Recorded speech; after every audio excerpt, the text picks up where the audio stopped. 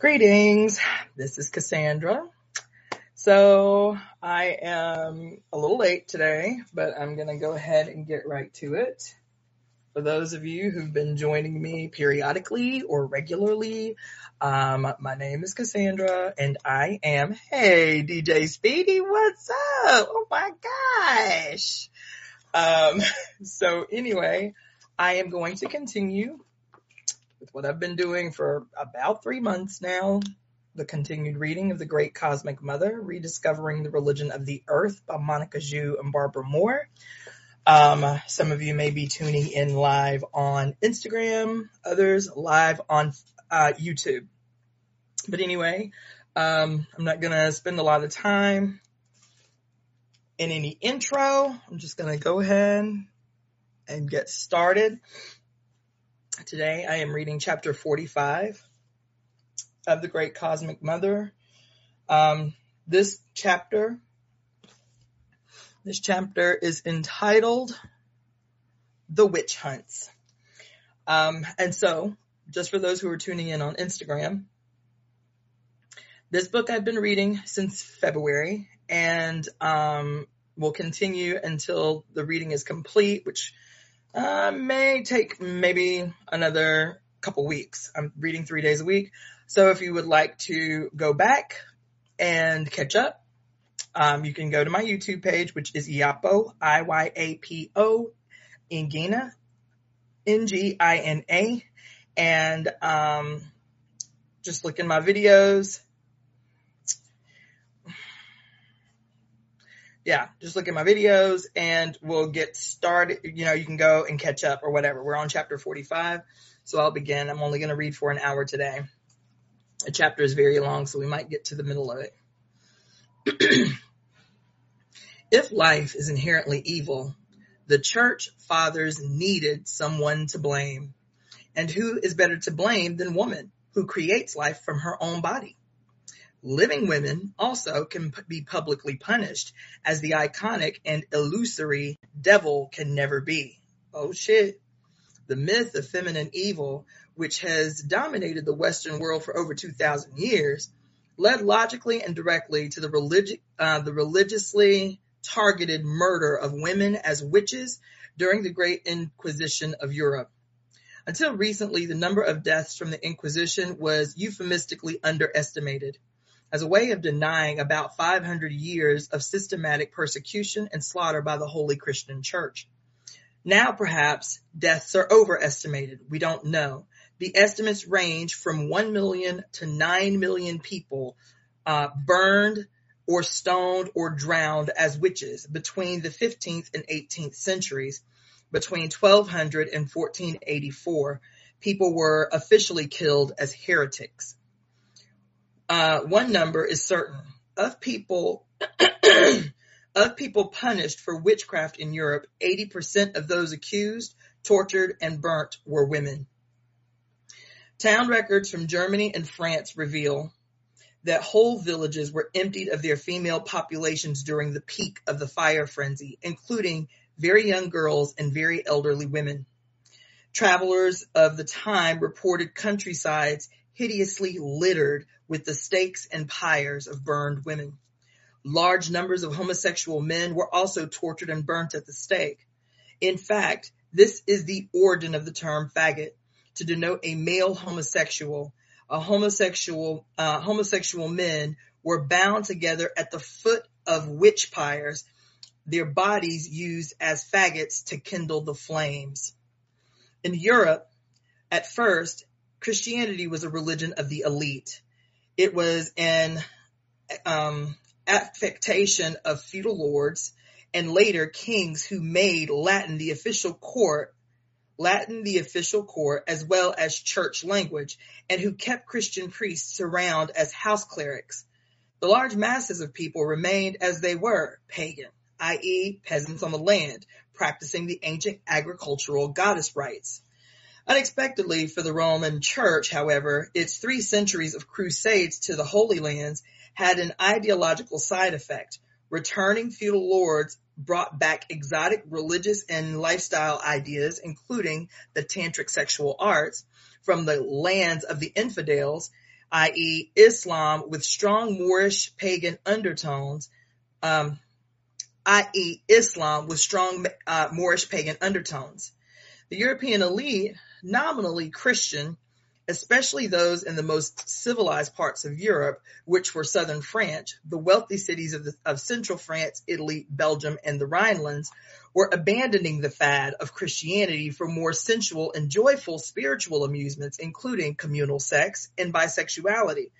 Not to mention Goliad and Travers, troubadour poetry, and romantic lute music, lute from the Arabic al-oud, the wood, which was often composed and sung by wandering ex-monks in celebration of wine, women, and song. Their lyrics often mocked the church by turning hymns to the Virgin into erotic love songs to Venus and portrayed Christian clerics as drunken bums.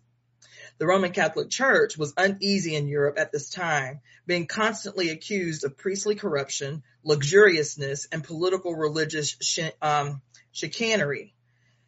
Europeans were backsliding into their indigenous paganism. Gnostic beliefs were circulating sub rosa, and communities of medieval hippies were springing up everywhere. The threatened church could not tolerate the mass apostasy of its rich southern feudal elites. Engaging in shady political deals with some northern feudal lords, it arranged for the massacres of the Knights Templar and other sexual mystical communes of southern France. Whoa. So,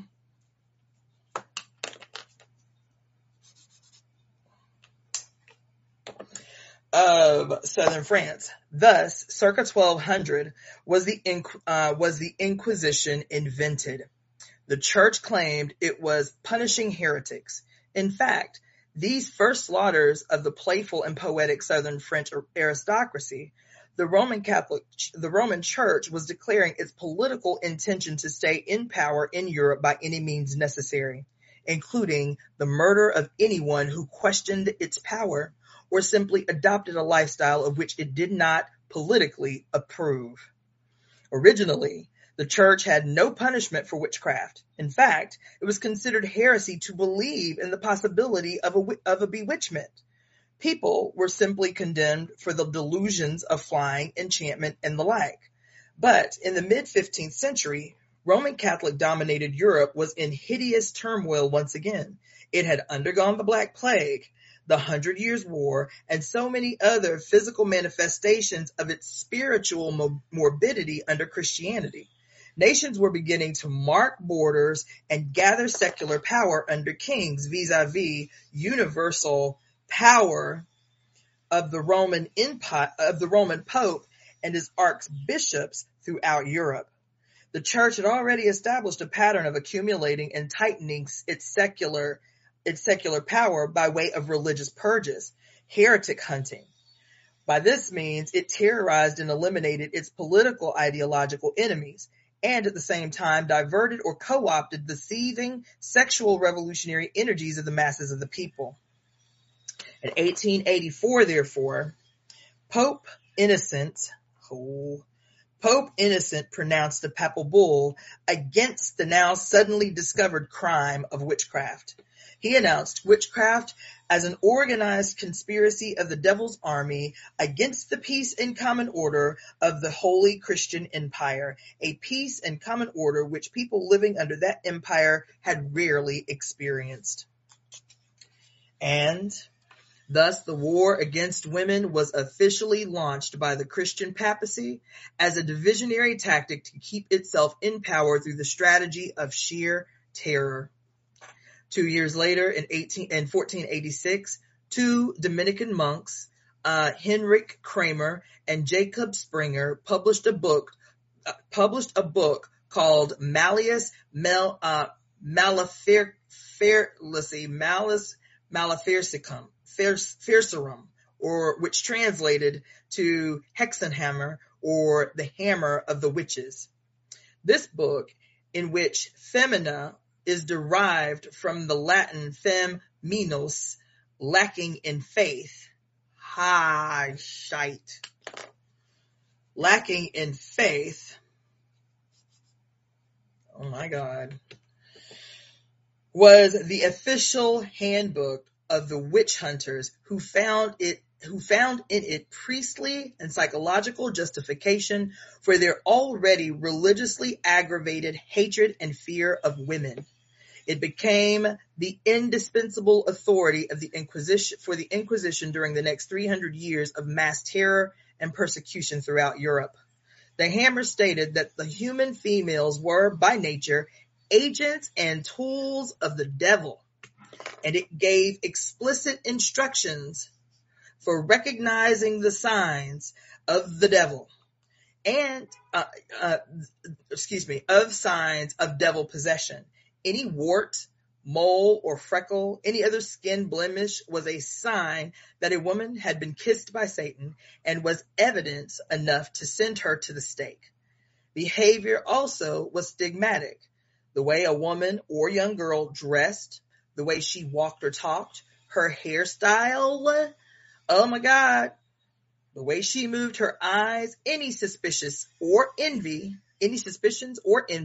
that she might arouse in neighbors, any uniqueness, any creativity, authority, or stubbornness of mind she might display for any reason whatsoever, all was the signature of the devil in her flesh.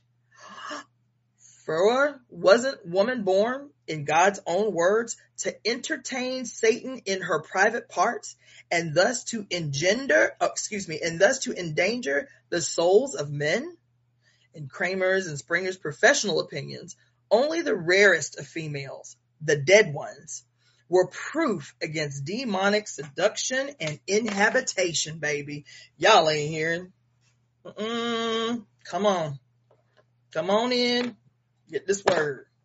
Thus was tumultuous Europe given a reason for all its woes. Oh my God. Oh my God. Oh my God. Come on, man. This shit reading like it was written yesterday.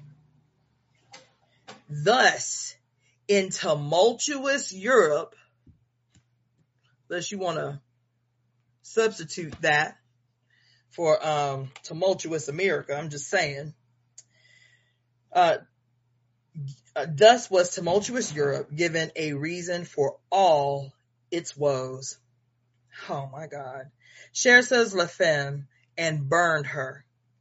The Malleus Maleficarum inflamed the paranoia and hatred of the male mind against the female flesh.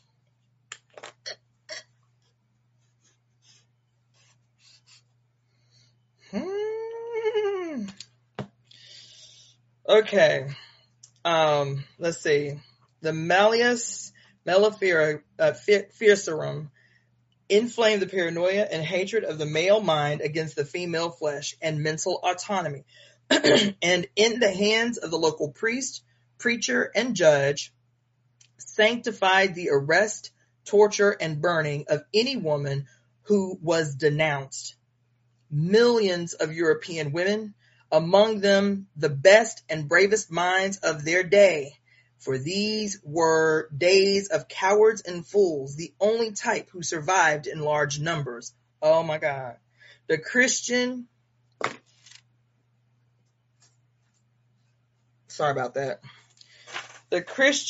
witch hunts, or the Christian witch burners, were obsessed with sex, and witch hammer constantly equates the devil with sexual activity. The power of the devil lies in the privy parts of men, end quote.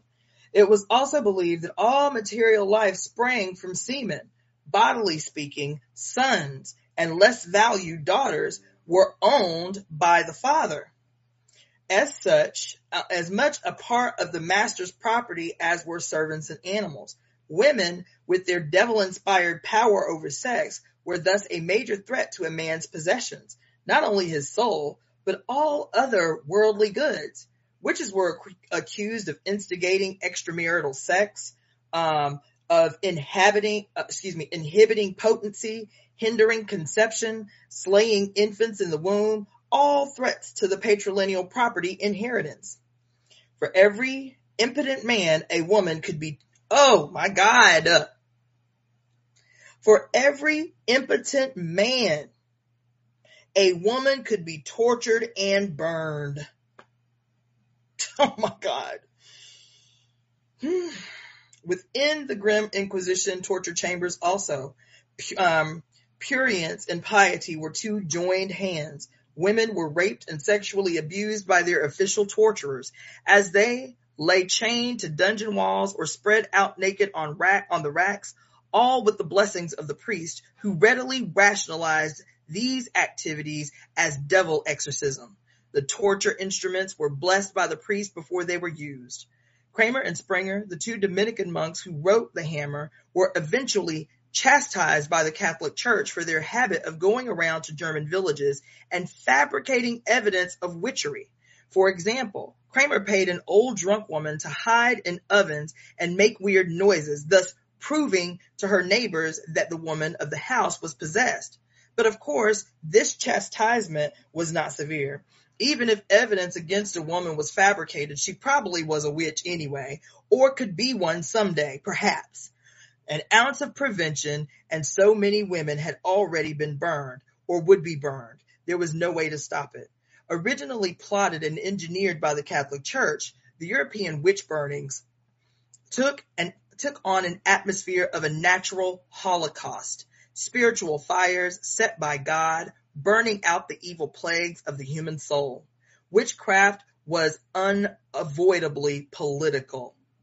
It was what remained of the native pagan European religion, kept alive through 1,000 years of Roman Church imperialism and imported Christian ideology. Witchcraft was the religion of the countryside people and served as a tribal core around which potential and actual revolt could be mounted. Woo!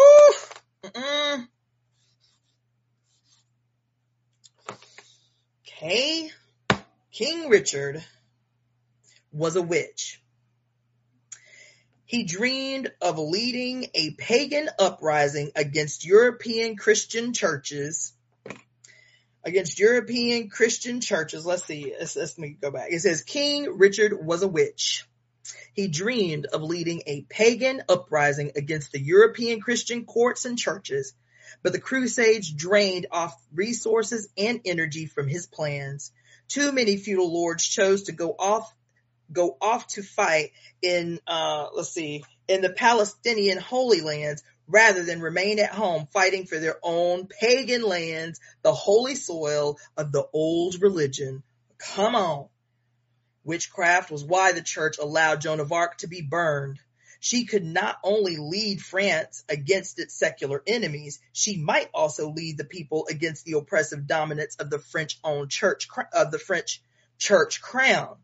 For Joan of Arc was a native European witch, resonating to the needs and dreams of the peasantry.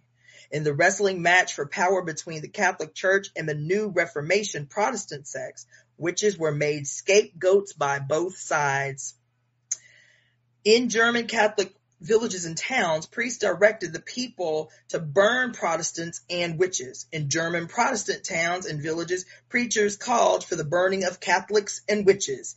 In these endless sectarian games, which make up most of European history, people's conditioned biophobias, the endless paranoias and hatreds produced by dogmatic repression, were systematically directed by the Christian Church against witches, women, and other scapegoats, and thus diverted from rebellion against what was truly oppressing them, the unearthed wealth, power, and corruption of the Christian Church itself.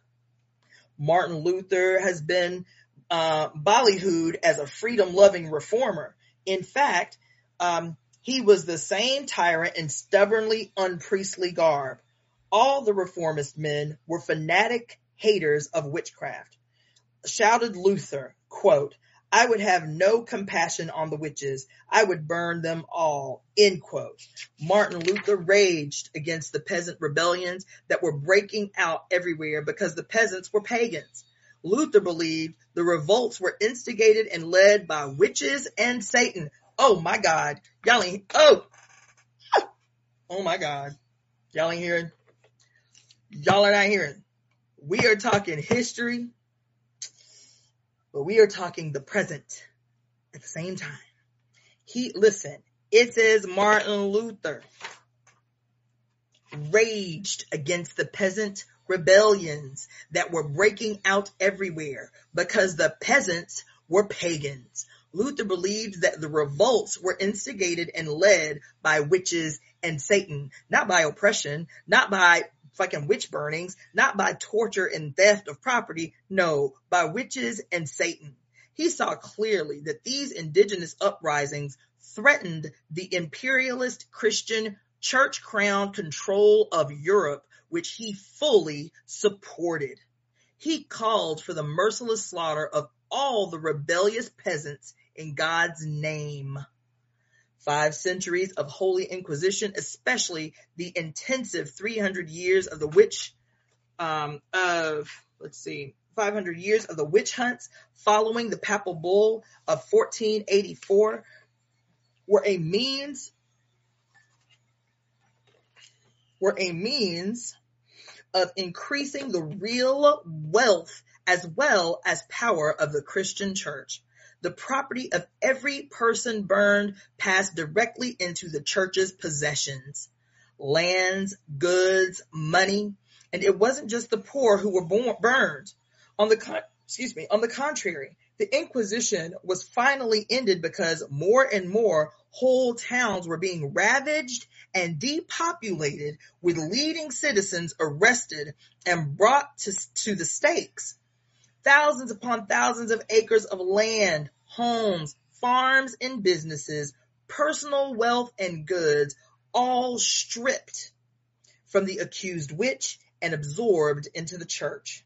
Children of the condemned were forced to stand before the stakes, watching their parents burn. As they watched, they were whipped by the priest as punishment for being spawn of the devil. These children, orphaned and robbed of all of their inheritance except shame and grief, were sent to wander as beggars or imprisoned in Christian orphanages. We can wonder how many of us are descendants of these church disinherited orphans who numbered in the millions. This didn't all happen so long ago. Witches were still being burned daily in 17th century Europe. The Inquisition gave itself license to use any means to force confessions out of the accused. Judicial torture, not allowed under native European law, was imported directly from old Roman law for the express purpose of extracting confessions from witches. The proving of devil possession was cunning, for the refusal to confess companionship with Satan was seen as a sign of guilt, as a sure sign of guilt, while confession was heard as clear admission of guilt, though most confessions were extracted only by the most hideous torture. Both denial and confession were punished with death. In some trials, witches were bound hand and foot and thrown in deep ponds. If they drowned, they were pronounced innocent. If they managed to float, they were hauled out, pronounced guilty, and dragged to the stake. Professional men called prickers made a living. Come on. Prickers made a living going from town to town, sticking needles into women. Accused women were exposed naked from the waist down in the public square for this purpose. The prick was a tool with a hollow shaft, allowing the pricker to appear to stick the woman's flesh.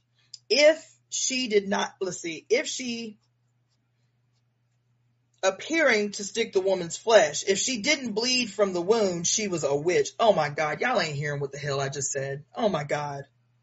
Professional men called prickers made a living going from town to town, sticking needles into women. Accused women were exposed naked from the waist down in the public square for this purpose. The prick was a tool with a hollow shaft, allowing the pricker to appear to stick the woman's flesh. If she didn't bleed from the wound, she was a witch. Of course, with the secret retractable needle, the pricker could guarantee that many women did not bleed, and for each witch he thus exposed to death, he was paid money by the local church and the town government. Many male professionals profited from the witch trials and executions. Local judges, bailiffs, guards, and doctors all got their cut, as well as the torturer and the scaffold maker. In some cases, the accused witch was actually charged for the cost of searching her or his house, transportation to trial, the cost of paper used to record the trial, all food eaten during imprisonment, the cost of wood consumed during the burning, and the travel expenses for 2 judges to escort the burnt body to a grave site. The witch trial transcripts are hideous but sobering reading. From such transcripts, and for freedom, gleaned the story of Frau Paler. It seems a notable German judge, Franz Berman, lusted after Frau Paler's sister. The sister refused to sleep with him. In retaliation for her refusal, Frau Paler was arrested. She was arrested in the morning, and by 2 p.m. she was tortured. She was exorcised, shaved, searched, and raped by the torturer's assistant, and further tortured. To silence her cries, Judge Berman himself stuffed a dirty handkerchief into her mouth. After being tortured into naming her accomplices in witchcraft, Frau Paler was indeed convicted and burned alive in a hut of dry straw. Her husband, a court assessor, protested her trial and was thrown out of the courtroom. He died a few months later. Judge Berman was a busy man. In 2 visits to 3 small German villages near Bonn in 1631 and in 1636, he managed to burn alive 150 people from a total of 300 households. Some of the simpler torture instruments were I say this all the time and I didn't. Okay, so this is like the worst chapter in the book. So this is a trigger warning for those that are watching. But this is what it is, right? This is a trigger warning. Every time I read the book, assume there's a trigger warning, okay? Some of the simpler torture instruments used were eye gougers, branding irons, metal forehead tourniquets, and spine twirlers with sharp metal protrusions. There were the usual thumb screws and leg vices, stocks with iron spikes, and boards with sharp pegs on which people were forced to kneel for hours. One of the more exotic instruments was called the pear. It was roughly the size and shape of a pear, constructed in 2 metallic halves, each attached to a handle and hinged to open, like scissors or forceps. The pear was heated to red hot, then inserted into the prisoner's mouth or anus or vagina, and spread open as far apart as it would go. One renowned trial judge in France, Jean Bourdon, boasted of torturing very young children and invalids. A lawyer, philosopher, and demonologist, considered one of the best minds of his generation, Bourdon specialized in cautery and hot irons, and then cutting out the putrefied flesh of his victims. Feathers were dipped in burning sulfur and clamped in the armpits and groins. People were given scalding baths in water mixed with lime. Bodies were stretched on racks and ladders or suspended by the thumbs with weights attached to the ankles. In the strappado, considered a mild torture, the arms are tied behind the back with a rope attached to a pulley. The body is hoisted up and weights were attached to the feet. In squasation and a more severe punishment, this trussed body was suddenly allowed to drop several feet, then jerked up, then dropped again. The point frequently achieved was to separate all the joints in the body. Even after people had confessed, been sentenced, and were waiting to be burned, they could still be subjected to random torture. Hands, tongues, noses, and ears were cut off, and women's breasts were torn with red-hot pincers. Girls as young as 9 or 10 were persuaded through such tortures to confess that they had had sexual relations with the devil. In the American colonies, where an estimated 300 people were killed as witches, some burnt, but most hung, torture was also used against young and old. In Salem, Massachusetts in 1692, 2 young boys were tied up from the neck and heels until blood dripped from their noses. Then they confessed, accusing their mother, who was hung. Some of these activities took place in dungeons to the private titillation of torturers, judges, and priests. Other tortures occurred in public with much pious fulmination, supposedly to edify, terrify, and entertain the general population. And of course, the design, manufacture, and sale of torture devices was big business, especially in Germany, but also in France and Spain, where the Inquisition was at its worst and its longest. All this hideous activity, we must remember, took place in the name of Christ and by the will of God, and was said to be aimed solely at the discipline and salvation of the human soul. Exodus 22:18 injunction. Exodus 22:18 injunction. Thou shalt not suffer a witch to live, which was frequently quoted, though in 1584, an Englishman, Reginald Scott, pointed out that the Hebrew word for poisoner had been mistranslated to witch. But pagan witches, as specialists in herbal medicine and hallucinogens, were easy to slander as poisoners in the Old Testament Hebrew as well as medieval European times. The words could have been used interchangeably. There are numerous biblical texts expressing Yahweh's hatred and condemnation of all people who could be generically defined as witches, diviners, pythons, conjurers, fortune tellers. We know that all Neolithic goddess-worshipping peoples were identified by the Hebrew prophets and patriarchs as evil, idolatrous, and unclean, and Yahweh wanted them all dead.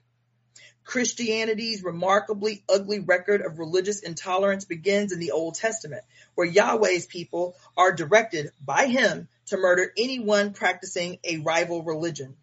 The 500 years of European Inquisition and witch burnings had their direct inspiration and sanctification from the Holy Bible, and there is no way to avoid this conclusion.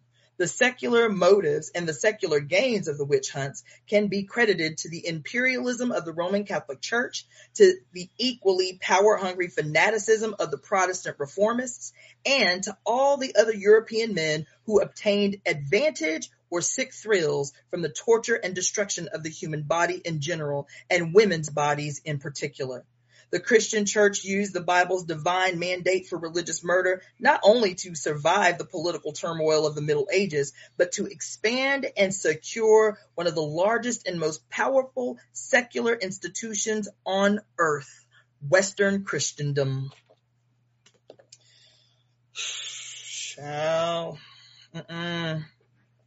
We have been persuaded to believe by Christian apologists that the church only meant to execute the bad witches, people who cursed and poisoned their fellow beings. This is an outright lie. The Christian church during the Inquisition did make distinction between the good witch and bad witch, and it ordered that both kinds be destroyed.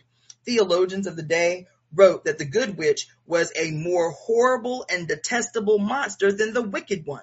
The church claimed that the good witches were even more harmful to its authority than the maleficent ones. Civil law did not call for punishment of the white witch or unbinding witch, as the helpful witches were called, but ecclesiastical law did. Why?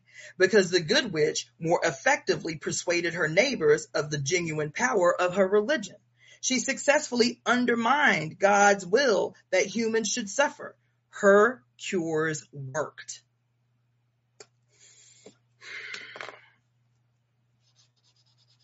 Come on. For 1,000 years, the people had one healer and one healer only, the sorceress. Emperors and kings and popes and the richest barons had sundry doctors of Salerno, or Moorish and Jewish physicians. But the main body of every state, the whole world, we may say, consulted no one but the Saga, the wise woman. The priest realizes clearly where the danger lies, that an enemy, a menacing rival, is to be feared in this high priestess of nature he pretends to despise. And the Dominican Springer, he of the hammer, wrote, quote, "We should speak of the heresy of the sorceresses, not of the sorcerers. The latter are of small account. Nature makes them sorceresses." End quote. A French writer under Louis XIII wrote, quote, "For one sorcerer, 10,000 sorceresses." End quote.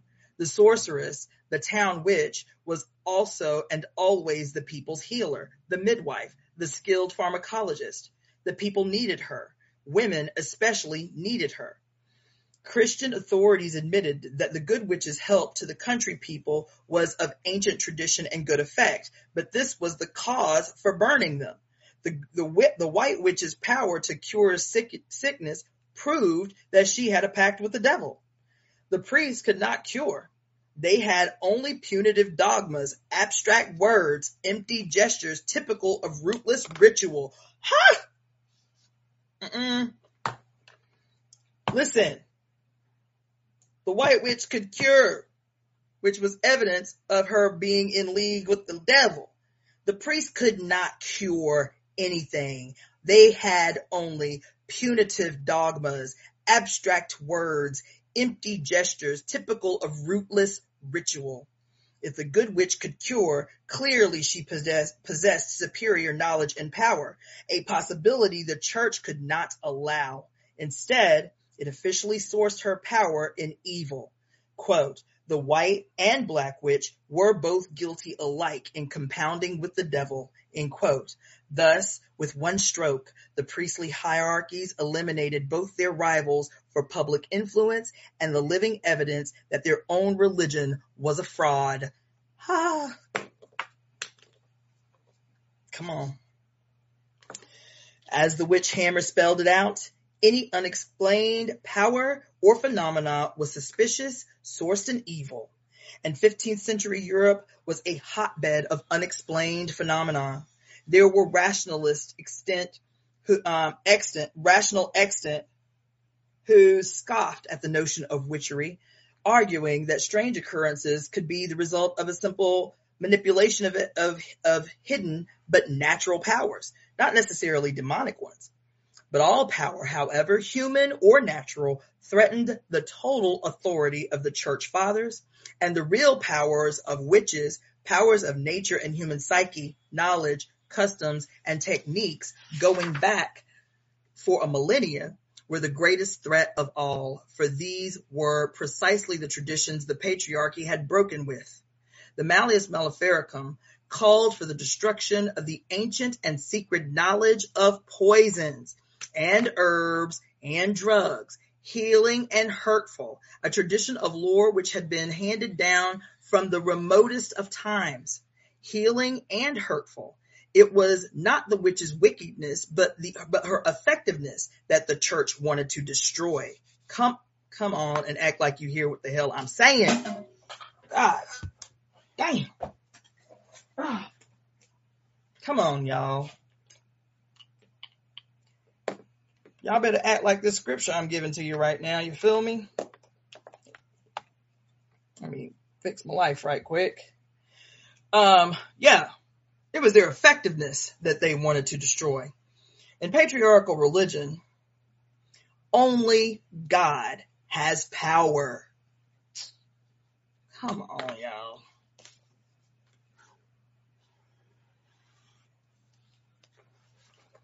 Power does not exist in nature. It is not something he shares with his creatures. dreams, faith, and energy must be strictly directed and controlled by his church, his police force on earth. Oh my God.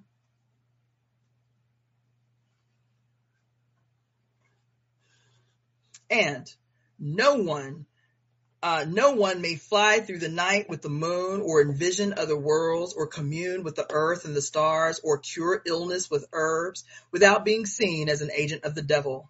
The monks Kramer and Springer prove that any form of knowledge which is not a direct revelation of God the Father is of the devil, and only priests had direct revelation of God. An ordinary mortal claiming such experience was clearly possessed by Satan. The people's ancient knowledge was, of its very nature, suspect and sinful. The miracles performed by Christian saints were given them by the grace of God, not by the power of nature.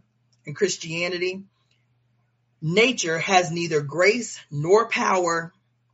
If it appears to exhibit either, the appearance must be devilish. The saints' miracles were evidence only of anti-natural power belonging to those who deny nature and give themselves to the Father. This kind of power exhibited by the saint who stood before a crowd of peasants and slowly, one by one, plucked all the feathers out of the body of the wild bird. He then handed around the bloody, tortured mass as evidence that nature could not save her creatures. Once God had willed their destruction at the hands of a holy man. Since we are born of God, what wonder then that the sons of God enjoy extraordinary powers. End quote. The daughters of the goddess, on the other hand, were burned alive by the millions for exhibiting and using their own extraordinary powers. And when we see that witch knowledge was identical with agricultural knowledge, when we see that witch knowledge was identical with agricultural knowledge, with earth, moon, star lore, then it is no wonder that the peasants' rebellions were tied in with the witch hunts. Neither shall we use enchantment nor observe times. Leviticus 19:26. Quote, idolatry is the first of all superstitions. Divination is the second, and the observing of times and seasons the third. This is from the Malleus Maleficarum, Part 1, Question 2. Quote, seemingly, demons are readier to appear when summoned by magicians under the influence of certain stars. They do this in order to deceive men, thus making them suppose that the stars have some divine power or actual divinity. And we know that in days of old, this veneration of the stars led to the vilest of idolatries. From the Malleus Maleficarum, Part 1, Question 2. Quote, there are three superstitions: necromancy, geomancy, and hydromancy. Malleus Maleficarum, Part 1, Question 2, end quote. Three superstitions: the study of death, earth, and water, plus the study of the stars. St. Augustine opposed cyclic theories of the moon, and Christian men could proclaim, as they did, quote, sun and moon were made for us. How am I to worship what are my servitors? End quote. Christianity was the abstract ideology of an urban-centered, court hierarchic priesthood. Its organization was obsessed with political power only. It knew nothing about the land, the seasons, the crops, natural energies. If the peasants listened to the church, nothing would grow. These brilliant monks who wrote so contemptuously about superstition, let us remember, also believed that the earth was flat and at the center of the universe, and that the mother of the universe was a man. Come on, y'all. That the mother of the universe was a man. who created the first female from Adam's rib. According to Cosmos, a 6th century Christian geographer, Jerusalem was at the center of the flat earth, which had been created about 4000 BC by a Hebrew thunder god. To doubt such Christian superstitions during Inquisition days meant heresy and could lead to one being burnt at the stake. We will never know what harm was done to the human psyche by these rabid terrorists. Christianity destroyed books, libraries, whole cultures and their records, monuments of ancient knowledge and wonderful art, that it set the intellectual development of the human race back hundreds of thousands of years, we already know. We can only begin to guess what it did to the natural poetic psyche of human beings, the dream process itself. Ecstasy, divination, foretelling, entrancement, the use of magic herbs, drugs, and shamanic yogic techniques, powers essential to the evolutionary health and balance of the human psyche were forbidden, punished, and driven into a guilt-ridden underground by Christian dogma. The witch hammer reinforced the Old Testament injunction that all dreamers must be stoned to death. Quote, a man or a woman in whom there is a pythonical or divining spirit, or that is a wizard, let them die. They shall all be stoned. Leviticus 20:27. Thou shalt not hearken unto the words of that prophet or that dreamer of dreams, and that prophet or that dreamer of dreams shall be put to death. Deuteronomy 13:3-5. The Malleus Maleficarum proclaims, quote, those women are called pythons, in whom the devil works extraordinary things. It is unlawful for any man to practice divination, and if he does so, his reward shall be death by the sword of the executioner. End quote. The Malleus and the church denounced witchcraft as a spiritual crime. It blasphemed and profaned the Creator. Perhaps more crucial, the psychic powers tapped and activated by witches were defined as political crimes. Quote, witchcraft is high treason against God's majesty, end quote. Because the state acted as police, prosecutor, judge, and executioner for the church's definition of such crime, high treason against God surely constituted a threat to the temporal power as well.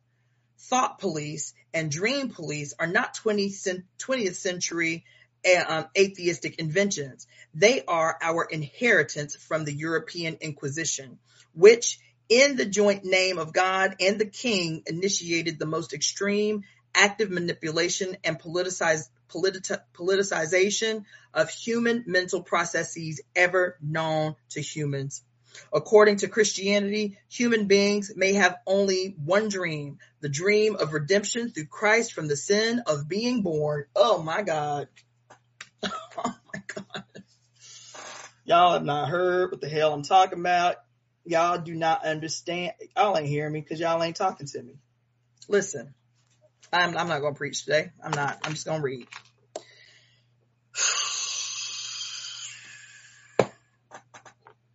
Listen, according to Christianity, human beings may only have one dream, the dream of redemption through Christ from the sin of being born. The entire ancient relation between the cosmos and the human mind, mediated by the dream process, was thus interfered with and distorted by patriarchal dogma. The witches were accused of riding through the night with Diana, of practicing divination, of studying the stars and observing seasons, of having knowledge of plants for medicinal and visionary purposes. In other words, they were accused of dreaming dreams and using their own minds. They were accused and found guilty of communing with the powers of the universe and for knowing themselves to be one with that universe. Come on. This is today. I don't know if y'all are experiencing it the same way I am. This is today. This is today. Such knowledge, such communion is a major crime in any society where a biophobic father rules. To this day, we in the enlightened West are surrounded by laws forbidding us of natural drugs like peyote and mushrooms for pathogenic purposes. North American Indians, like pagan people around the world, were punished by their conquerors for practicing peyote rituals and shamanism. As substitutes, they were handed the white man's poisons, Christianity, and alcohol. Alcohol and drugs became addictions only in cultures where ritual drug use is forbidden. Oof. Christian missionaries fight peyote and mushroom use for political reasons. They want to be in total control. They want to be, They want to be in total control of the human visionary experience. They want to control the contents and directions of our very dreams. And where missionaries fade away, modern psychotherapists come on strong. Established mental health doctrine views all powerful messages and visions from the subconscious, the self, as undesirable symptoms of mental disturbance. Too many of our modern visionaries have been inquisitioned by straitjackets, the normalizing drugs, electroshock therapy, and lobotomies. From the torturer of the Inquisition, breaking bodies on the rack in the name of saving souls, to the modern psychiatrist administering electroshock therapy or sonic lobotomies for the purpose of adjusting the mind, there is little difference. Both are cremators of the soul that dreams. Both, in the name of cure, are employed by a society that needs to adjust human beings to la vida sin sueños. The witch burnings didn't take place during the Dark Ages, as we commonly suppose. Yeah, that last paragraph was vicious. God damn.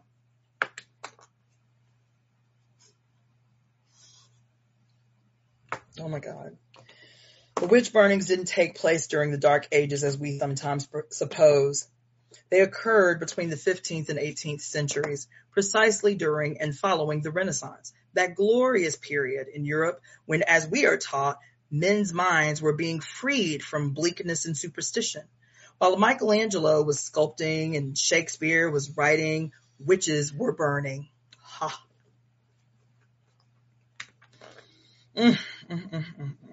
Oh.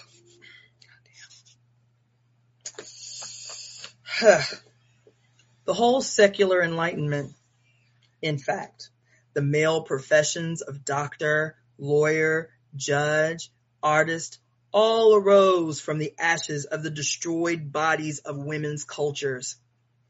Renaissance men were celebrating naked female beauty in their art, while women's bodies were being tortured and burned by the hundreds of thousands all around them. New communication technology also contributed to witch hunts. The printing press was established in 1450. The first major work printed was the Bible. Martin Luther was born in 1483. We know that the Protestant Reformation of the early 16th century was fueled in large part by the existence of the new mass printing technology. The Latin Bible used by the Catholic Church was an elitist handbook. Few possessed it. Fewer could read it. The Reformists argued for the translation of the Bible into German, into all the European vernaculars, so that the people could read the Word of God for themselves. This religious revolution, oh my God, this religious revolution was made possible by the new print technology. As the 16th century heated up, as we've said, witches were everywhere, caught in the crossfire between the Catholic Church and the Protestant Reformists. But there was another turn of the screw. In the 16th century, for the first time, people were able to read the Bible's misogyny in their own languages.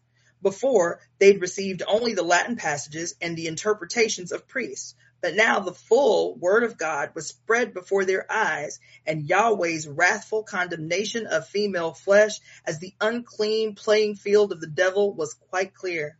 Because of their fundamentalist literalism in the following of the Holy Writ, the misogyny of the Reformists was often more extreme, if possible, than that of the Catholics. Further, the new popular press throve on the witch hunts.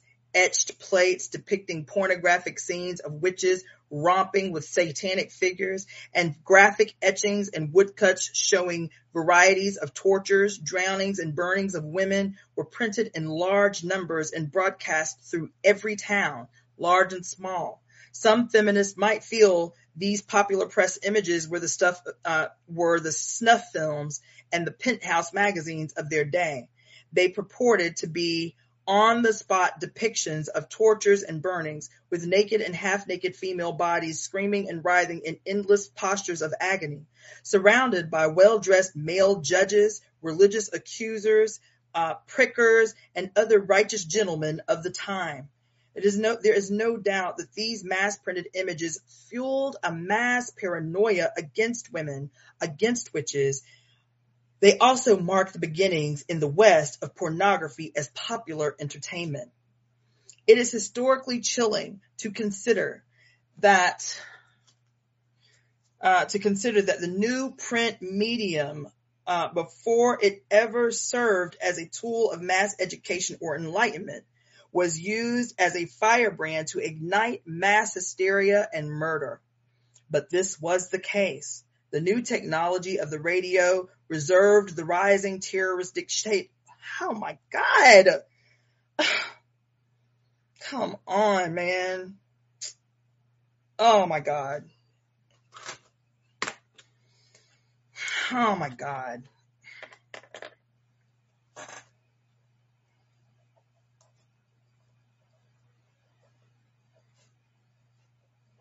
Oh.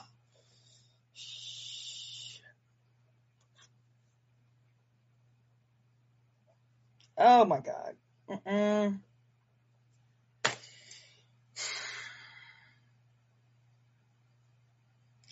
It is historically chilling to consider that the new print medium, before it ever served as a tool of mass education or enlightenment, began as a firebrand to ignite mass hysteria and murder. But this was the case. The new technology of the radio served the rising terrorist dictatorship of Adolf Hitler in the same way. And the use of the television medium by demagogic, hell-raising preachers and politicians, especially in America, might give us frisson of forewarning. Jerry Mander, an analyst of modern electronic communications media, points out that certain media favor certain fundamentalist types of God and religious worldviews. Religion with charismatic leaders, single all-powerful God, or individual godlike figures are simpler to handle on television because they have highly defined characteristics. Nature-based religions are dependent upon a gestalt of human feeling and perceptual exchanges with the planet, and would lose their meaning on TV. Okay, so I'm flipping right now because she's saying that at least in the Western world, the emergence of the printing press in human history, its first use was the propagation to elicit the support of the massacre of women as witches. That was its starting use in Europe. And I am reminded when she talks about the radio use of the rising terroristic dictatorship of Adolf Hitler. Adolf Hitler was the first to broadcast, to do a live broadcast when the Olympics was held in Germany at the time. It was the first time that they had been live broadcast. Germany did that with radio and television. Fast forward, and even backtrack, the first use the first film ever produced and showed nationally was Birth of a Nation, about the rise of the Ku Klux Klan as a propaganda instrument to grow the Klan. Produced by Hollywood. My God. Okay, so anyway, devil projection and witch hunting are functional parts of patriarchy. They are essential tools of mass control via mass energy diversion. Listen, devil projection and witch hunting are functional parts of patriarchy. They are essential tools of mass control via mass energy diversion. If life is born of evil, as Christians believe, then devil paranoia is chronic to Christian life. If we look at Western Christian history through our pagan evolutionary glasses, we can see that demon projection and witch hunting has never really stopped. They are endemic in Western politics, to Western politics. One reason the Inquisition and witch burnings died down in Europe was that Christian European kings, governments, and religious men and male citizens had found new hunting grounds as scapegoats. A round world had given them new worlds to conquer with new heathens to convert, use, and destroy. Europe emerged from the Inquisition of its own peoples via the Inquisition of the Dark Others across the oceans, i.e. imperialist colonialism. There were Black Africans to be enslaved on their own continent, or dragged in chains to the American colonies, where there were also numerous indigenous tribes of pagan idolaters, the North, Central, and South American Indians, all of whom could be defined as mere animals, bestial demons, and spawns of the devil. Whatever it took to rationalize enslaving them, massacring them, ripping off and cannibalizing their lands, cultures, and life energies. Whenever we read the history of Western colonial imperialism during the 15th to 19th centuries, we should remember that the men, the political and religious institutions and worldviews conducting it were the same as those who conducted the Christian Inquisition and witch hunts for 5 solidly sadistic centuries. Christian men, in the name of Christ, enlarging their properties, their powers, and their pieties in the same bite. Witch hunting and devil projecting in more or less subtle forms are classic patriarchal tools. They can be picked up and used anytime, anywhere to build the house of God, that exclusive clubhouse of ambitious men. All right, so I'm going to stop there for today. So for those who may have tuned in late,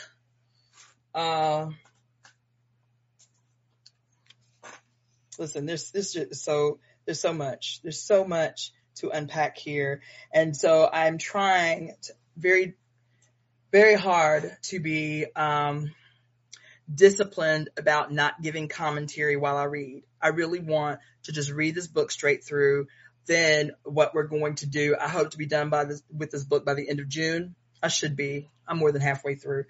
We're going to initiate the book club in July, so that we can, if you want to go back to the reading while we go through the chapters in a kind of Q&A style, right, to really go deep into this book. But and so for those that are tuning in late or came in late, this is The Great Cosmic Mother, Rediscovering the Religion of the Earth, written by Monica Zhu and Barbara Moore. The book was published in 1987, and it's everything. Like, it is everything. To me, have me tell it. It is the evidence of channeling. It is a sign of the times, the evolutionary leaps that our spirits, our ancient memory is attempting to make through the enslaved, our enslaved flesh. You understand? And so I'm going to continue to read this book. I'm going to, again, be, facilitating, finally opening up the book club. I probably won't facilitate through Facebook, I'll be honest. Right now I have everything posted on Facebook, is where I make all the posts on all that stuff. But I will probably have something a lot more dynamic by July, a location online to facilitate, even if it's through Zoom, but to facilitate the book club, because we got to get in this book. We got to get in this book. For those of you who are people of color, in particular, baby, we have to get into these hard conversations about white people. These kind of conversations that those among us, I'm talking about color folk, red, black, brown, yellow. These conversations that we refuse to have. These conversations that are difficult to have about the future, what the future can look like, what it has to be, and the role that we and white people must play to create this future. It is a conversation that we do not want to have because, we love our nationalism. You understand? We love the things that make us us, that are peculiar to us, or so we think. I get it. I've been there a long, long time. It's some shit I'm still trying to make peace with. You feel me? But I am saying, baby, this book, you had me tell it the book is possessed. Okay? The book is possessed with the spirit of millions and millions and millions of ancestors attempting to communicate to us that everything that we need, all the information that we need, all the lived experiences that we have needed to have to transform, to leap forward, we have it all. Every detail, every instrument, every form of technology, every ability to communicate across borders we couldn't communicate across before, every lived experience of every person on earth, living or transitioned. We don't have any excuse, man. We just don't. All we can do is do what the fuck we're supposed to do to change the world. That's it. And I'm telling you, in my estimation, this book is one of the instruments that will be necessary to have a clear, uncluttered vision of how to do that. A simplistic, clear, uncloudy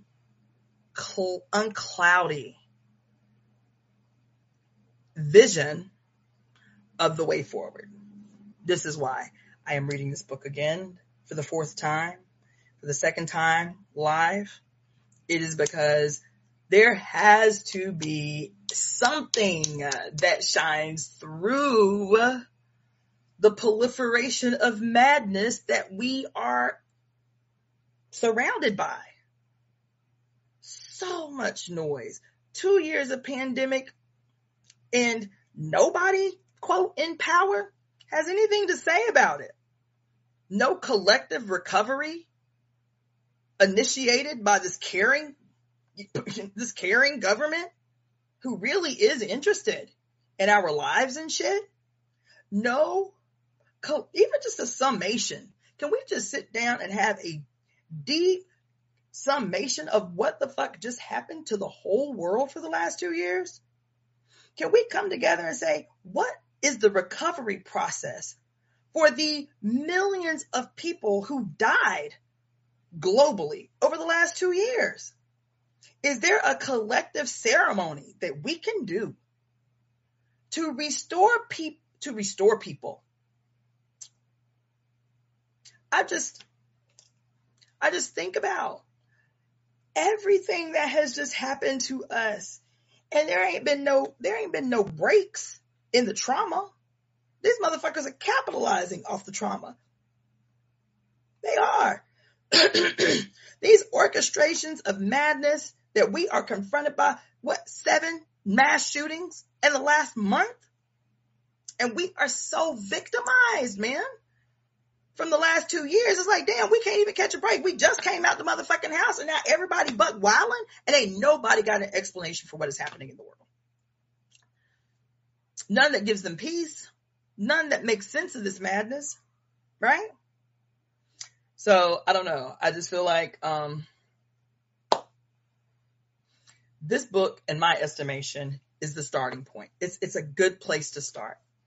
Right? The traditions of our ancestors is a good place to start in understanding.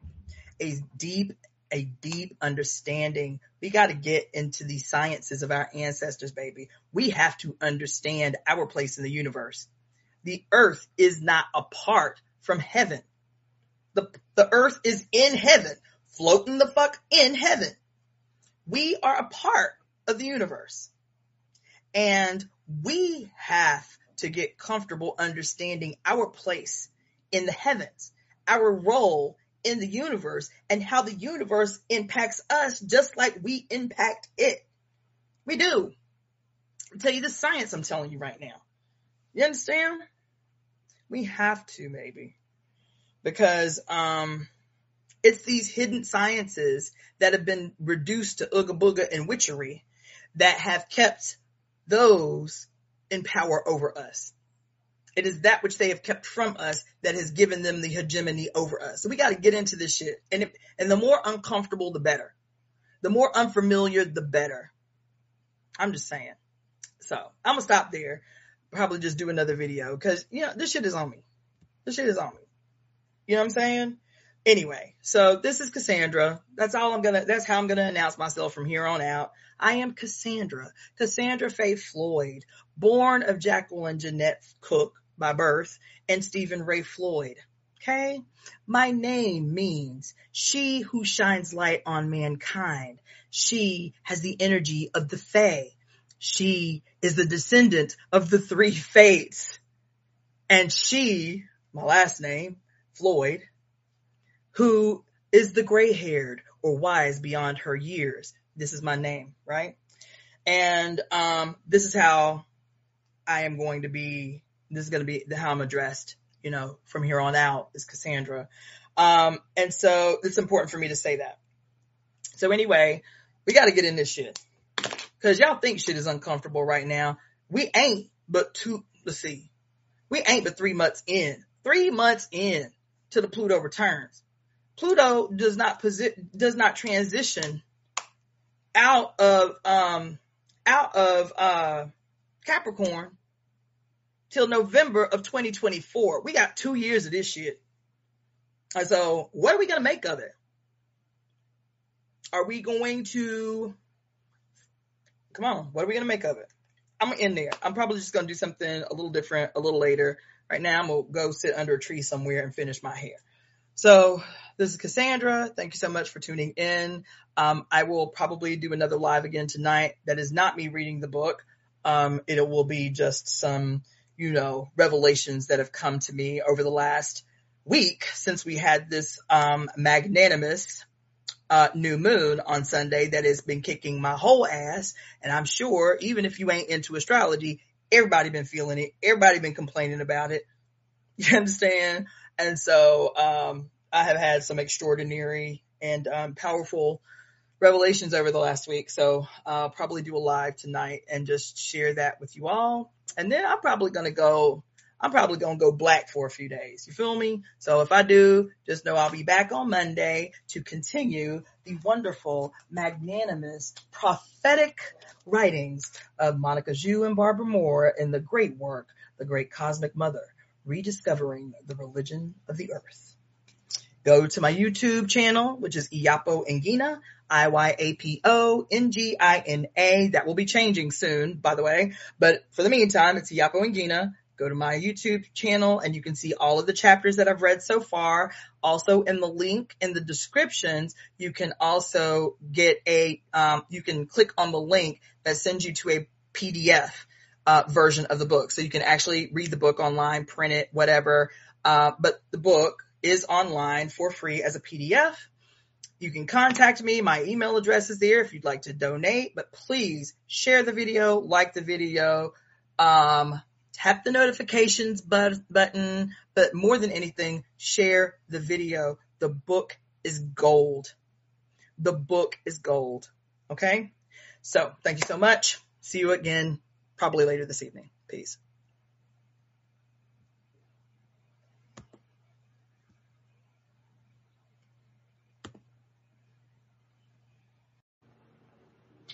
Greetings, family. This is Cassandra. So thank you for tuning in. If you are tuning in, it is Wednesday at 2 p.m. Pacific Standard Time. So I am again attempting to be a lot more disciplined about when I get on to read.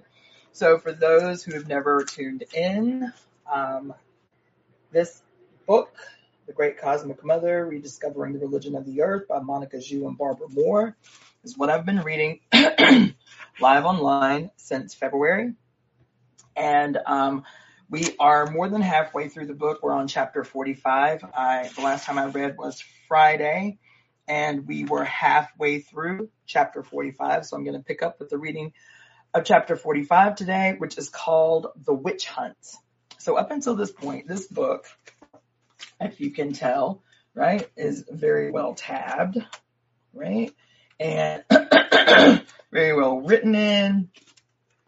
And the reason why is because the book is the game changer. You understand? I am enlisting the help of, here in the next couple of weeks, enlisting the help of some young people to, kind of, modernize my setup, my online setup, because for me, I'm the teacher, right? And so I am not interested. I'm not going to. That's what the deal is. I'm not going to learn all new skills to,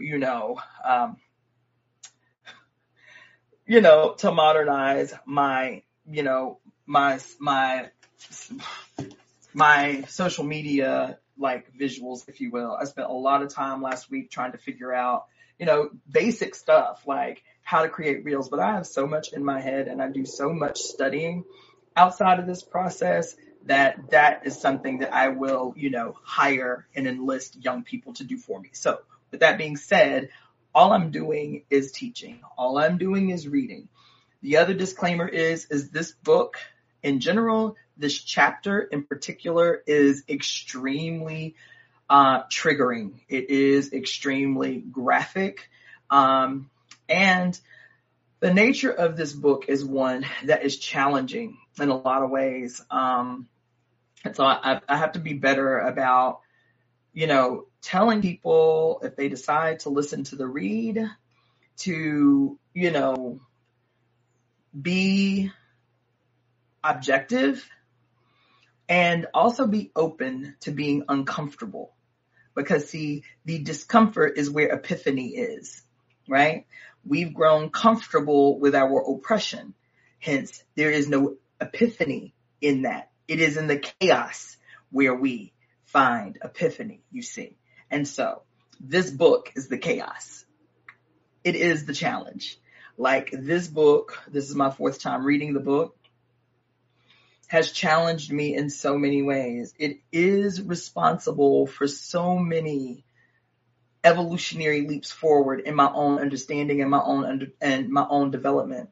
But that shit came in the form of gut punches and smacks across the head and shit. So that is what I'm telling you. I am reading. I'm not teaching yet. I will be teaching a workshop on this book in July, but right now we're just getting through the reading. So that once we start doing the workshop, people can just go back to that. If you are tuning in on YouTube, then you can go into the descriptions and see that there is a link to the PDF version of the book that you can read for free if you would like to read along and take notes. The book is really inexpensive, so I encourage you to buy it. But anyway, with that being said, I want to go ahead and start the reading for today. So as the title description for those that are tuning in via YouTube, we are completing the chapter entitled The Witch Hunts. Devil projection and witch hunting are functional parts of patriarchy. They are essential tools of mass control via mass energy diversion. If life is born out of evil, as Christians believe, then devil paranoia is chronic to Christian life. If we look at Western Christian history through our pagan evolutionary glasses, we can see that demon projection and witch hunting has never really stopped. They are endemic to Western politics. One reason the Inquisition and witch burnings died down in Europe was that Christian European kings, governments, religious men, and male citizens had found new hunting grounds, new scapegoats. Around the world had given them new worlds to conquer, with new heathens to convert, use, and destroy.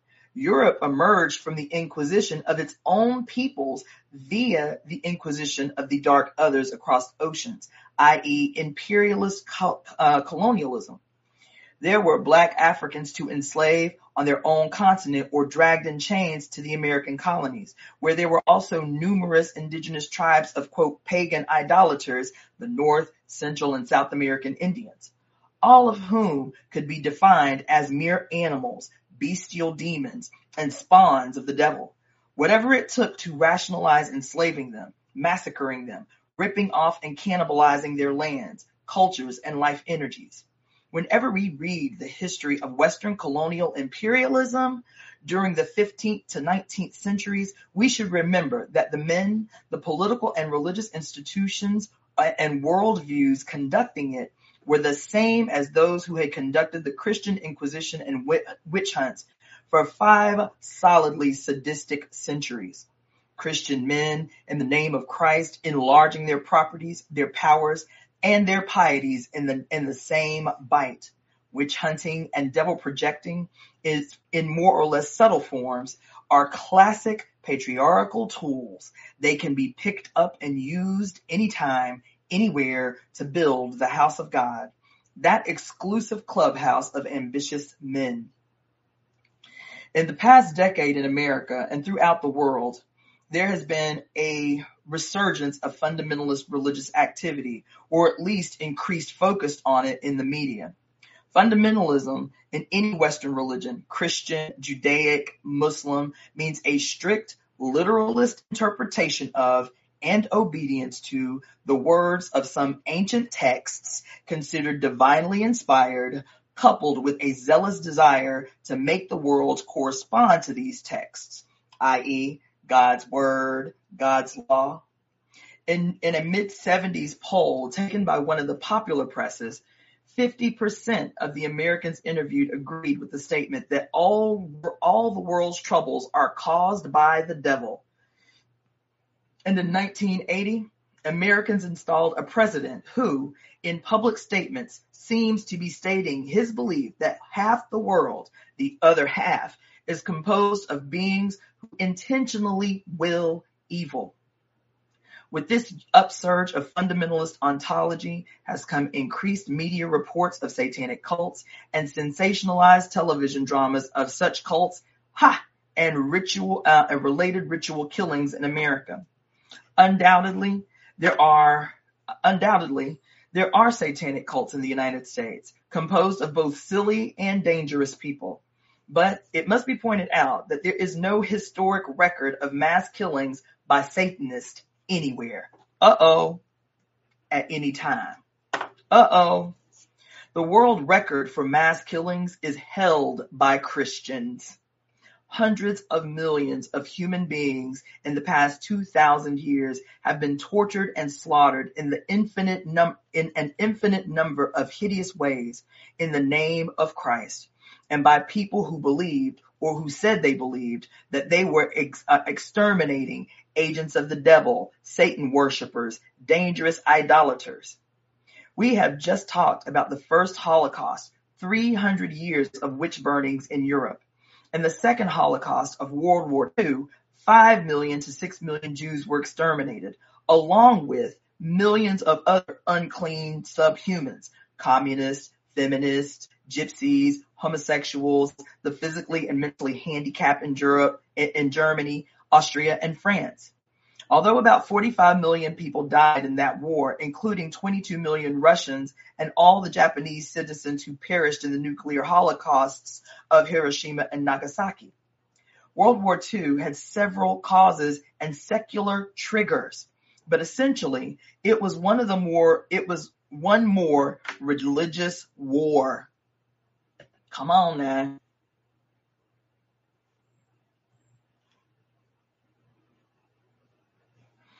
It was one more religious war. Adolf Hitler, was born and bred a German Catholic. In 1941, he stated to one of his generals, Gerhard Engel, quote, "I am now, as before, a Catholic and always will remain so." End quote. In Mein Kampf, Hitler repeatedly states his conviction that he is working for God and Christ. Therefore, this is a quote, "Therefore, I am convinced that I am acting as the great agent of our Creator. By fighting off the Jews, I am doing the Lord's work." End quote. At a Nazi Christmas celebration in 1926, Hitler proclaimed, quote, "Christ was the greatest early fighter in the battle against the world enemy, the Jews, the women, or any roles when outside of volunteer. He opposed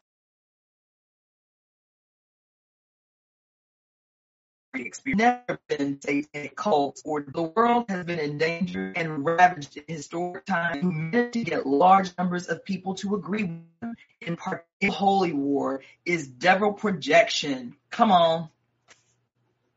Is devil projection.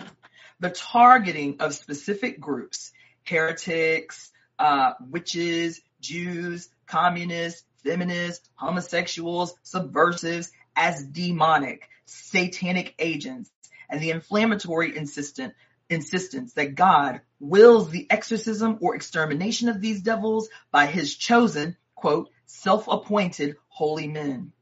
Years or centuries of conflagration follow. The historic damage in the West being done not by devil worshippers, but by Christians ruled by their fear and hatred of the devil. We do not know how many people have died recently in America at the hands of satanic cults. In the past decade, there have been dozens of killings by Christians of other human beings believed to be, quote, possessed by the devil. Tragically, with few exceptions, the victims have all been little children, tortured and killed by their parents, relatives, or babysitters because these pitiful, Bible-obsessed adults believed the children had the devil in them. Doubtless, the mid-1970s success of the film The Exorcist and The Omen, in which the devil always sensationally picks children to inhabit, is related to this sad phenomenon.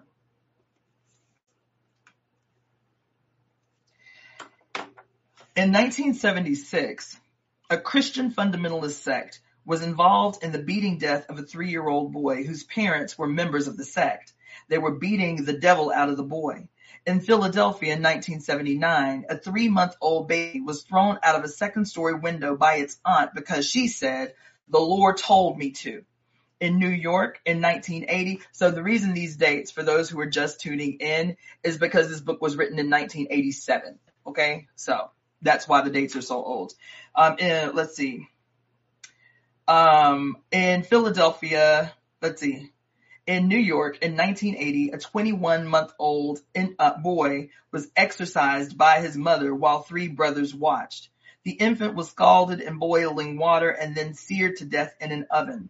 The mother explained to the police that she had to get the devil out of her baby. In 1983, a 2.5-year-old Californian girl was held down by her father on a hot floor heater until the devil left her, she said. In 1984, in Bangor, Maine, a man killed his girlfriend's 4-year-old daughter by burning her in an electric oven. He claimed the child was Lucifer and he was performing an exorcism on her. In Austin, Texas, in 1980, a 21-year-old male was sleeping with his head against his truck window one night when his best friend drove up, saw his head, and blew his brains out with a deer rifle. The man with the gun had just been discussing Satan with his female companion, and he told police he had seen the devil in his sleeping friend's head. In Hampton, Virginia, in 1979, a mother cut off her own hand, the right hand of her 5-year-old daughter, and the left hand of her 7-month-old daughter because she had been reading the Bible, thinking about John the Baptist getting beheaded. In a small Wisconsin town in February of 1985, a man calling himself Elijah shot and killed a priest and 2 church parishioners. He claimed he was following God's will and punishing these men for allowing a girl to read scriptures during Mass. In American Fork, Utah, in the winter of 1984, 2 brothers named Ron and Dan Lafferty entered by force the home of their sister-in-law, Brenda, the wife of a younger brother, Alan Lafferty. The 2 brothers were founders of the School of Prophets, a breakaway fundamentalist Mormon sect. A few years earlier, they had been excommunicated by the Mormon Church for their behavior and beliefs, which included a return to polygamy as a holy duty. The School of Prophets, citing Bible texts as support, claimed that wives were property given to men by God and meant to obey without question all instructions from their husbands. A woman who resisted her husband's wishes in any manner was a fornicator, and her children were, in the eyes of God and the Utah prophets, children of fornication. Brenda Lafferty had supported the wives of these 2 brothers in divorce suits following the men's return to holy polygamy. Ron and Dan Lafferty had also received a revelation that called for 6 mighty ones to battle for the Lord against Lucifer. The School of Prophets was born in this revelation, composed of 5 Lafferty brothers. But the sixth, Alan, was discouraged by his wife from having anything to do with the self-appointed prophets. She believed they were Satanists. When Lafferty brothers forced their way into Brenda's home while her husband was at work, they were acting according to another revelation. God had told them it was his will that these people be removed. Witnesses heard the men calling Brenda a bitch, a slut, and a liar. She fought back, kicked and screamed, and begged them not to harm her child who was in the crib. The 2 men stifled her with a pillow and tied a cord around her neck so that one brother could slit her throat. Then they held her head back to let the blood pour from her body as a proper biblical sacrifice. The murder knife was then handed to Dan Lafferty, who went to the crib where the 15-month-old baby girl Erica was crying, "Mommy, Mommy." Dan Lafferty slit the baby's throat, telling people later, it wasn't no problem. I felt the spirit. It was with me, end quote. During his trial, Dan Lafferty acted as his own lawyer, admitted the killings freely, and defended himself entirely on the basis that the murders had been commanded by God. Quote, "The state has failed to prove that a crime has been committed," end quote, he told his jury. Quote, it could very well be fulfillment of the revelation of God, not a crime, end quote. Lafferty further testified, quote, "Consistent with the scripture, we are told that there are going to be some frightful circumstances when the Lord's kingdom is built up and the adversary's kingdom must be torn down.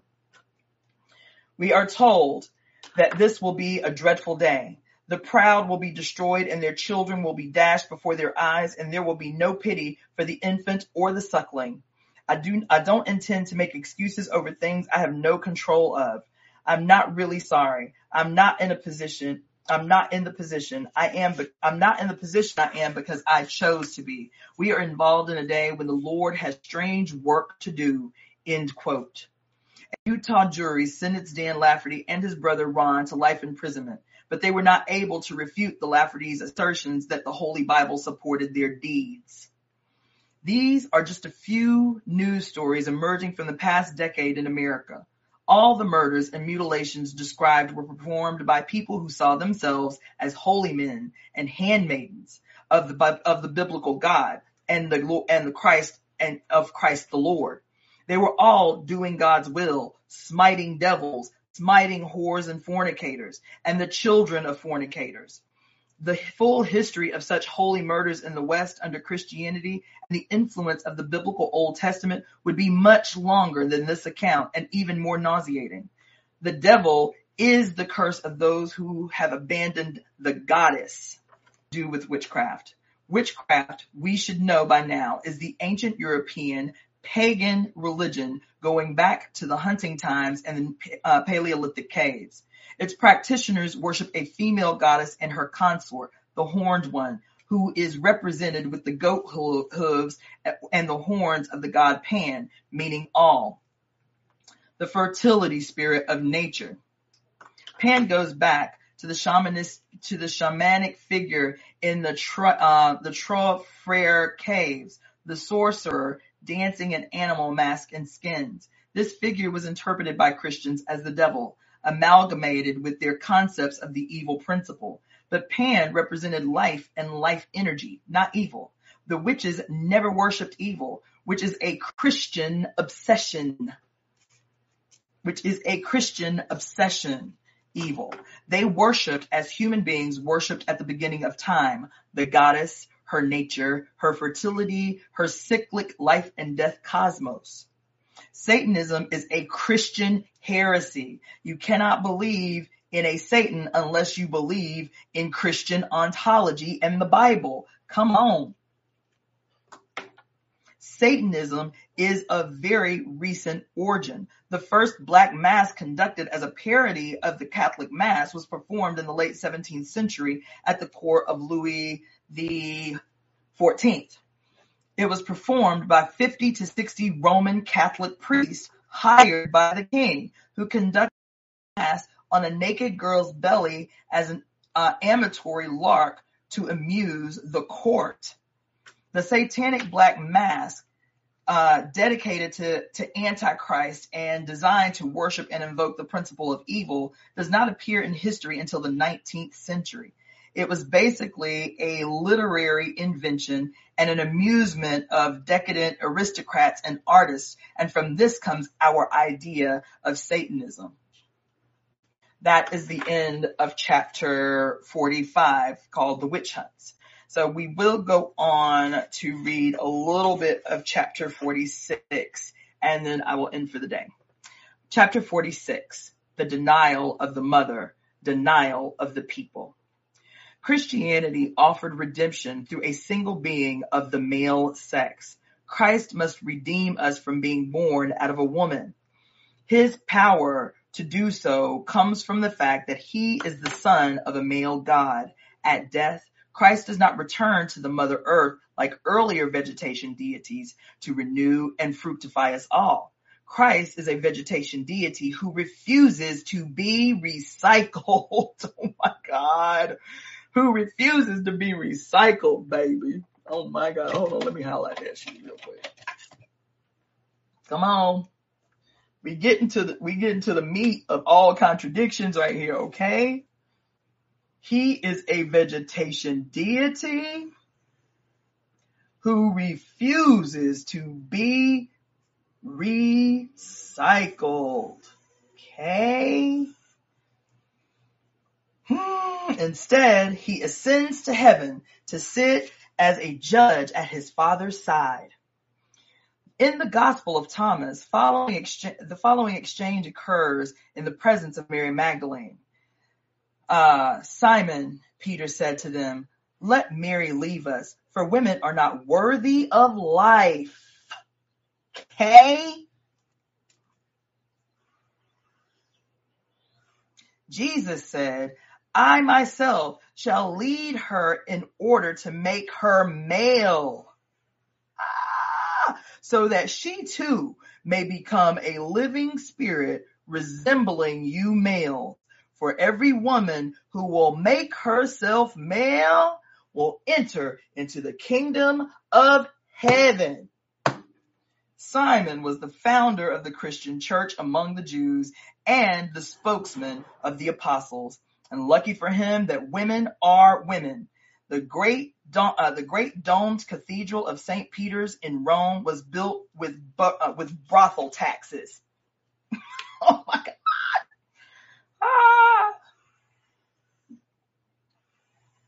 God. Yo. It said, thank God women are women, because the St. Peter's Cathedral in Rome couldn't have been built without women popping coochie. Just saying. That's what paid to build the cathedral. Taxing women. Anyway, once and for all, Christ signified the end of rebirth through the mother. He denies his mother. He denies his mother. Quote, woman, what have I to do with thee? End quote. John 2:4. Nothing, apparently. Now men must be reborn through a male mother, Christ. And women must be reborn male to even be considered worthy of life. To be wholly honest, Christ should have said, quote, I have come to destroy the mother and go about my Father's business. Come on. Go about my Father's business, baby. In apocryphal text, Jesus does say, for I have come to destroy the works of the female. Okay. Oh my God. For I have come to destroy the works of the female. Death will prevail as long as you women bear children. Such a nihilistic denial of the value of earthly life, coupled with the Christian church's imperialistic urge to control that life, specifically to control women's reproduction of that life, has contributed greatly to the biophobic insanity of the past 2,000 years of human existence. Come on. Yee. Biophobia, baby. That's some real shit right now that we must get into later, but it's one we must get into. For the past 2,000 years of human existence. In the past 4,000 years of patriarchy, there have been about 300 years of comparative peace. Under Christ, the so-called Prince of Peace, the Western world has been in continuous war with its enemies and with itself. From Christendom have come doctrines of despair and alienation, theories of master races and inferior blood, a daily reduction of life to stupid mechanisms, grotesque paranoias about the unconscious, a hatred and fear of the world and all things in it as inherently evil. Most of all, Christianity has fueled men's hatred and fear of women as being the givers of this miserable and treacherous existence. Come on. Woo! Come on. Come on. This is the crux of all things, people. How could our ancestors have survived and evolved through more than 500,000 years of human life on earth if they had experienced life in such a consistently ugly way? Human beings are bound to each other through the mother. As her children, we share a blood bond with all creation. We're all made the same from her flesh, her desire, her dreams. Under patriarchy, this mystical blood bond is broken. Our flesh bond becomes the source of all evil. Under Judaism, Christianity, Islam, and state communism, baby, come on.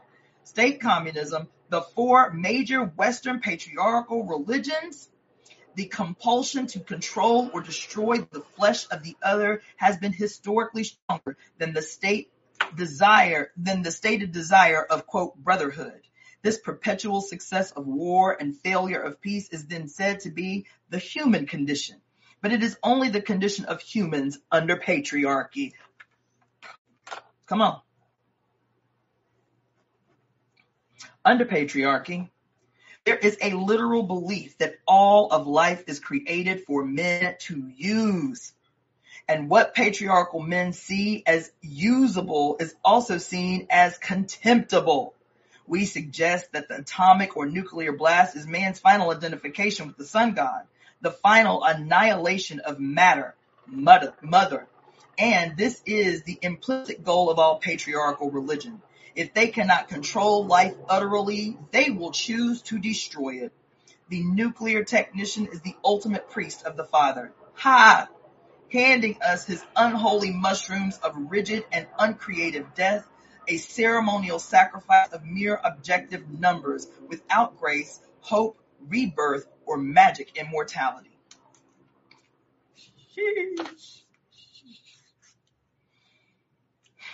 Exclusive identification with the Father is a way of denying dependence on the Mother, who is always utterly Mother Earth, ultimately Mother Earth.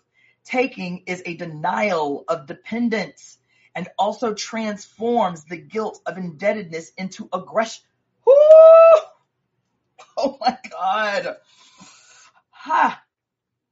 Oh my God. Y'all are not hearing? Oh. Yo, taking is a denial of dependence on the Mother and also transforms the guilt of indebtedness into aggression. The masculinity complex, the obsessive denial of femaleness is inherently nihilistic and aggressive because the Christian church relentlessly uses words like pious and humble and meek to describe the character of Christ. Such words have masked the actual historical aggressiveness of the church against human bodies and minds. In fact, the Eastern Orthodox Christ Pantocrator was always pictured as quite fierce and demanding. But throughout the Christian empire, concepts of humility and meekness have been systematically used for centuries to condition submissiveness in the masses, while the ruling elites quite arrogantly and aggressively grabbed the earth's treasures for themselves. As John G. Jackson writes, quote, "The story of the Dark Ages in Europe presents a chronicle of horrors almost without a parallel in human history. And the saddest part of this story, of the conversion of Europe to Christianity, The story of the Dark Ages in Europe presents a chronicle of horror almost without parallel in human history. And the saddest part of it is the story of the conversion of Europe to Christianity." He quotes Briffault by saying, quote, "Could the full history of the conversion of Europe to Christianity be written, it would present a tale of horror more appalling than that of the Christianization of Spain by the Inquisition. The Christian religion has been imposed upon the people of Europe in much the same manner as it was imposed on Mexico and Peru, in the course of whose conversion Las Casas estimates 12 million people perished, butchered, burnt alive, and tortured," end quote. Oh my God.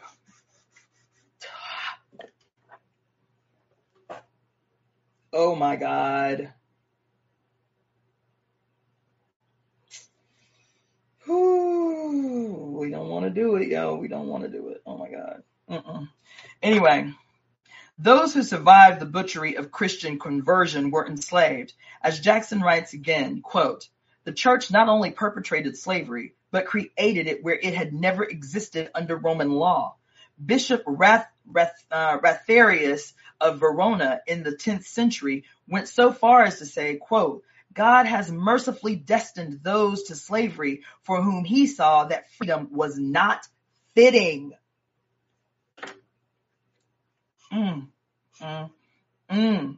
End quote. The medieval and Renaissance church fathers of Europe saw the institutions of private property, of coercive government, of class systems, even of slavery, as not only inevitable on this evil earth, but desirable. They were order-imposing, elite-enforced remedies for the corruption of human nature. The scholastic minds of the church and its patriarch Pasteric theory, made a distinction between the state of nature, based on natural law and expressing God's ideal, a world more responsive to natural order, which patriarchy, of course, destroyed, and the conventional state, which is the real world, the rationalized world, sanctioned by custom. Okay? According to God's apologist, this conditional state is not the original intention of God, but has come about through human sin as a result of the fall. Thus, the unnaturalness and exploitive coerciveness of the real world is blamed on human beings, few noting that this state of things was originally established to enforce God's will over human beings. The Christian or biblical God is never blamed for worldly order or disorder. His absolute will is just used to sanction its continuance. Come on. Ha. Corrupted by original sin, human nature supposedly demanded restraints which could not be found in an egalitarian order. These restraints are inequalities of wealth, status, and power, and the consequent right of a select few to rule over the many. Such restraints were interpreted as not only the consequences of sin, but also its remedy. Oh my God. Also its remedy. You see, we are exploited, punished, and oppressed for our own good, so we are told by God's professional explainers. No matter how brutal, unjust, or greedy patriarchal institutions might be, they are to be understood as the whips of God on the disobedient bottoms of his mortal children. With such fiendish reasoning did the church fathers build their Christian empire. Throughout the early years of Christianized Europe, the priests and the scholasts were the only people doing such reasoning. They were the only people allowed an education. The great masses of people, with their pagan Neolithic knowledge destroyed or forbidden, were kept in profound ignorance. The church worked to ensure their minds were filled up only with Christian dogma, guilt and fear, and devil superstition. When we consider that the megalithic lunar and solar observatory builders of England and the Breton coast of France were, circa 3,500 to 2,500 BC, measuring the slight periodic 0.15 degree oscillation of the moon, as well as building immense and beautiful earthworks for ritual celebration, the intellectual and cultural squalor of Europeans under the domination of the Christian church becomes truly appalling. Though not, unfortunately, unique. The same mental and physical impoverishment followed the church wherever it went. As John G. Jackson points out, Europe might still be in mental darkness were it not for the periodic injections fought tooth and nail by the church of Arabic brilliance. Europe, says Jackson, was saved from its abysmal Christian engineered dark ages not through a Greco-Roman Renaissance, but by the entrance of Moors into Spain and the influence of Moorish civilization into the Mediterranean and Southern Europe. He quotes Joseph Maccabee, quote, "None of our modern sophistry redeems the squalor of Europe from the 5th to the 11th century. And it was again the dark-skinned men of the South who restored civilization. By the year 1000, Europe was reduced to a condition which, if we were not Europeans, we should frankly call barbarism. Yet at that time, the Arabs held a splendid civilization in Spain, Sicily, Syria, Egypt, and Persia, and it linked on to those of India and China. We write manuals of the history of Europe or of the Middle Ages, and we confine ourselves to a small, squalid area and ignore the brilliant civilization that ran from Portugal to the China Sea." End quote. The Christian church initially tried to fight the threat of this civilizing Arabic brilliance by launching the Holy Crusades against it. but too many crusaders returned to Europe, trailing clouds of sensual glory from the heathen lands, and from them created the splendidly iridescent troubadour culture of southern France. As we've seen, the Catholic Church launched the Inquisition against heretics in 1200 by destroying these lyric Arabic influences, and for the next 500 years, the Inquisition and the witch hunts were Christian imperial machines designed to capture every possible bit of exotic or pagan intelligence in trials and torture chambers and burn it all down to gray ash, i.e., the church maintained control. Oh my God. The church maintained control of Europe via 1,000 years of institutionalized propaganda and terror, in which the mind of Europe was kept in darkness while all outside light was forbidden to shine in. Whew.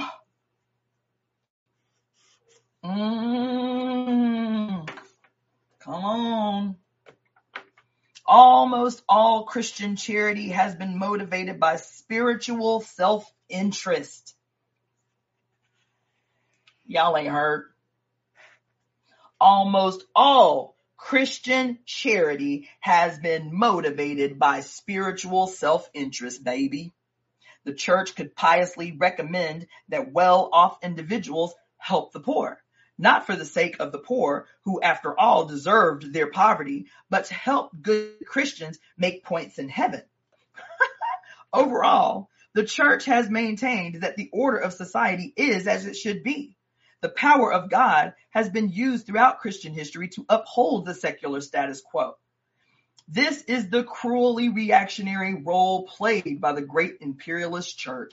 It promised the people it will and deceive them, and when the people suffer, it on their sin. Christianity's labor record is equally atrocious. It saw hard, unrelieved labor and class inequity as fitting punishments for human sin and necessary disciplines for innate human rebelliousness.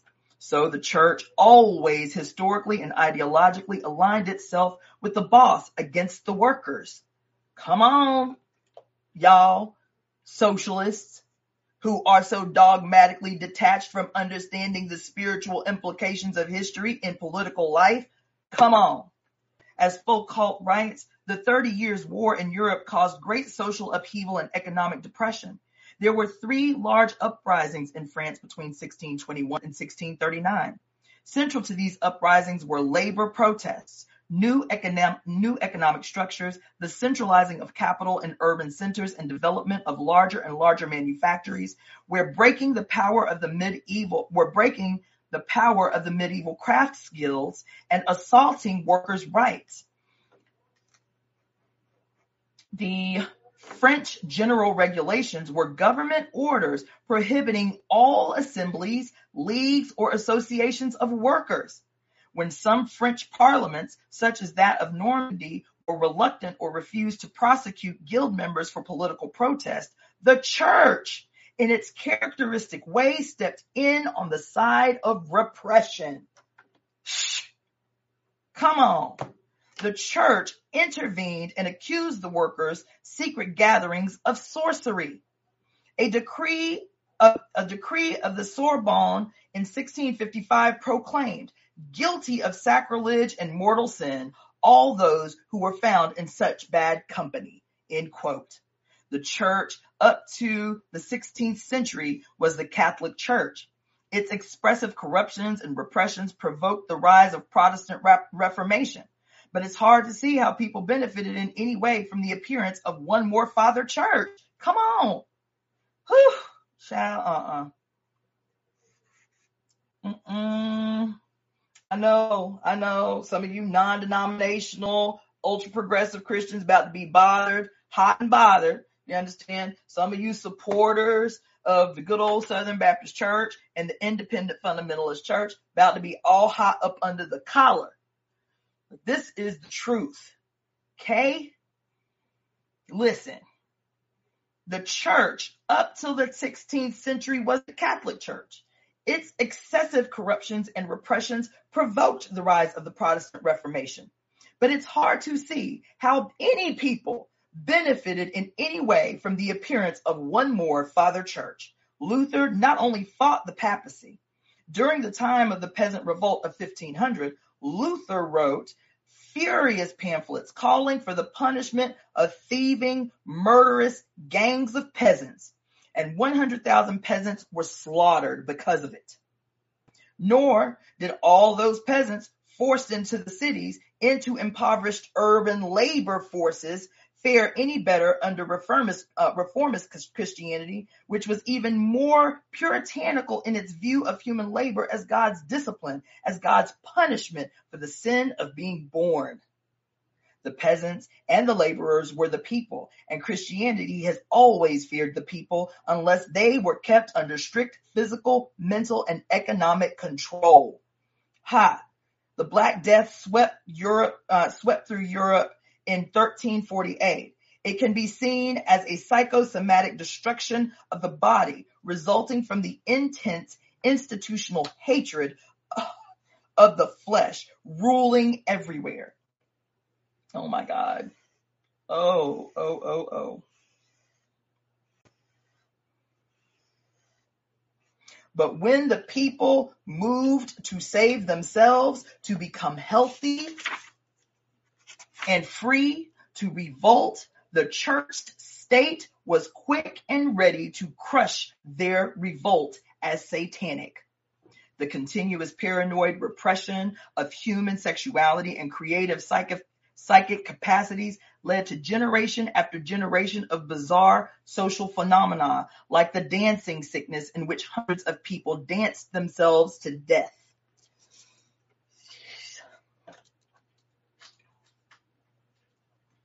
Thank you to everyone that is tuning in. For those that are tuning in late, I am reading from the great, wonderful prophetic works of Monica Zhu and Barbara Moore, both of whom are deceased, The Great Cosmic Mother, Rediscovering the Religion of the Earth. We are on chapter 45, which is entitled The Witch Hunts, for those who want to, read along. Under the feudal system, the peasants had a certain sense of security along with their oppression.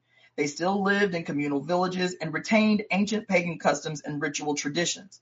When this system began to break down with the rise of the centralized church court, the peasants experienced large-scale famine, wars, poverty, uprootedness, and psychic disorientation. Europe was consumed by the belief in Satan and his black hosts, the demonic scapegoats for a rotten social and economic system. Come on. Make it plain. Europe was consumed by a belief in Satan and his black hosts as demonic scapegoats for a very rotten social and economic system populated by a repressed and fearful humanity. During feudal times, with secular power divided among feudal lords, as we've said, the church had never felt strong enough to move against the people, especially the country peasants or their native pagan religion. But with growing consolidation of religious royal power within urbanized centers, the church became politically unchallenged. It aligned immediately with the kings against the people. At no time did it even consider aligning with the people. Instead, it quickly moved to secure its power through the forceful elimination of all rival religious beliefs. Okay? This is why pagan religion survived through at least 1,000 years of Christian rule in Europe. Power rested in the countryside.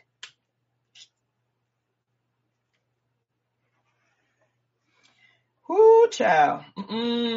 There's a word today, okay? Don't just listen to what I am reading. Feel what I am saying. This is a word today, okay? The reason. This is why pagan religion survived for 1,000 years through Christian rule in Europe. Power rested in the countryside. Missionaries were counseled by the Roman Pope to accommodate pagan religion where it could not be overcome. Thus, there are Christian churches throughout Europe built on the sites of pagan temples, and both pagan and Christian deities are pictured in many early European church reliefs. The naked goddess with her legs spread wide open to show the origins of life, adorns the lintels of church doors, even nunneries in many parts of Celtic Britain, particularly in Ireland, where she is called Sheelanagig.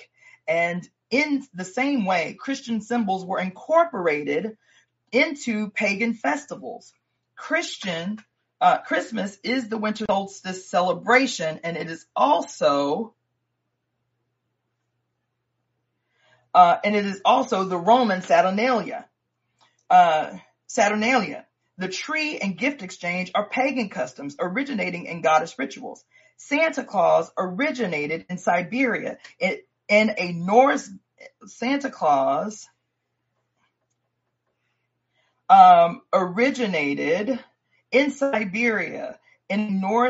a Norse goddess named Hertha or Nerthus. The Scandinavian Yule season or Yule in Saxon originally celebrated the winter solstice as the wheel of the year, the sun rolling back from its furthest most point.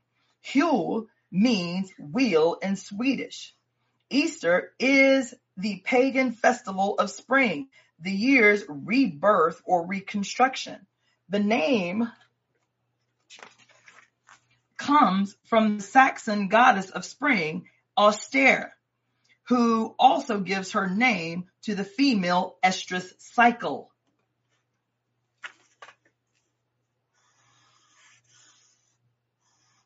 Her name is cognate with Neolithic Near Eastern goddess Astarte, Ishtar, and Ashtoreth.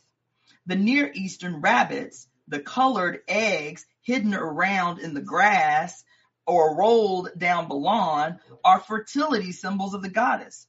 Finally, the golden number used to calculate the movable feast of Easter is based on lunar calculations and on the 1919-18 year eclipse cycle used by the Druids and earlier megalithic builders. The same number was once used to calculate the date of Christmas in relation to the winter solstice. Christian missionaries, when they could, forbade the country people to worship their natural trees, springs, caves, and sacred stones. But they had at first no real power to enforce these taboos. And the peasants good-naturedly included some Christian reference in their own pagan ceremonies, which they continued to practice. Pagan people worldwide tend to be spiritually inclusive, not fanatic. And after all, European pagans already worshiped the Great Mother and her magic child. Christianity could incorporate itself into this worship without much trouble in its early days. For many centuries, it had no other choice. But with the breakdown of the feudal system, largely through the church's ploy of sending feudal lords to fight and die in the Crusades far away in the Holy Land, while the church was busy scheming to gain control of their homelands in Europe, the power shifted from decentralized rural feudal to centralized city court. Oh my God.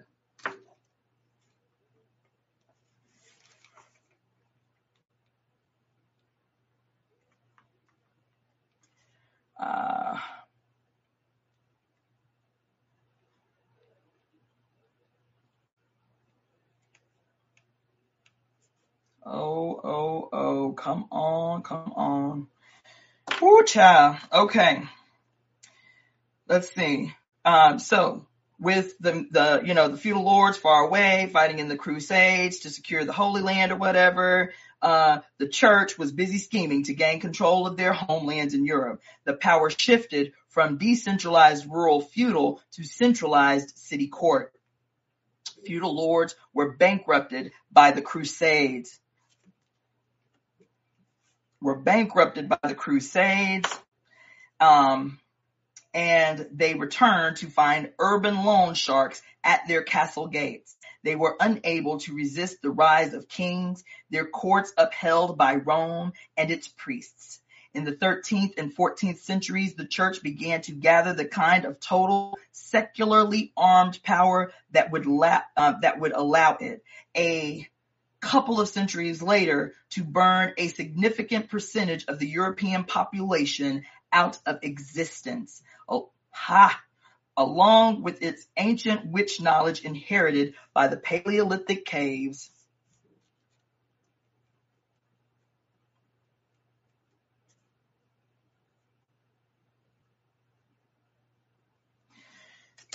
In these brutal and transitional centuries, there appeared many messianic millennial movements among the people.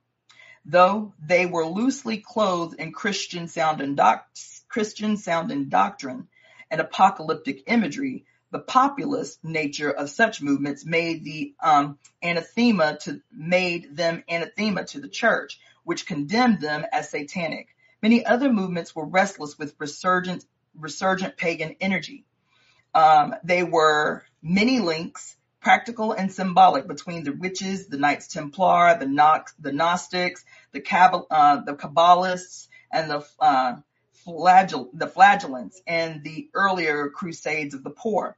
These crusades were revolutions in embryo, striking terror into the hearts of the rich and the privileged, whose castles and mansions were frequently burned and sacked. There were ranters and diggers and Catharites who were among the first to be burnt for heresy. There were the Begards and the Beguines, the brethren and the sisterns of free spirits, women and men who advocated communal living and property and voluntary poverty. Beguine women refused to marry, claiming freedom of sexuality and spirit as their divine right. Communities of Beguine women could be found throughout 12th century Europe, and many women, artists, thinkers, and mystics were associated with them. Those women's cities, the largest of them located in Flanders, were self-supporting. They developed crafts and educated girl children. Nominally Christian, the Beguine women's communities refused to bow to church authority and were initially punished for their successful independence by heavy taxation and the breakup of their economies. Many Beguines, women and men, were bisexual.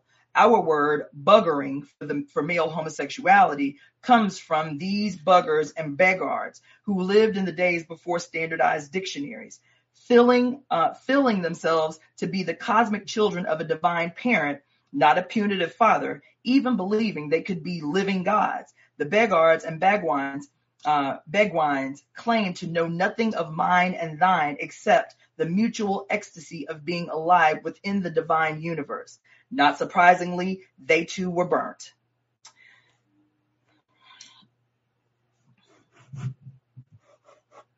There are also widespread beliefs in the coming of a female Messiah. Y'all aren't here. Just y'all ain't here.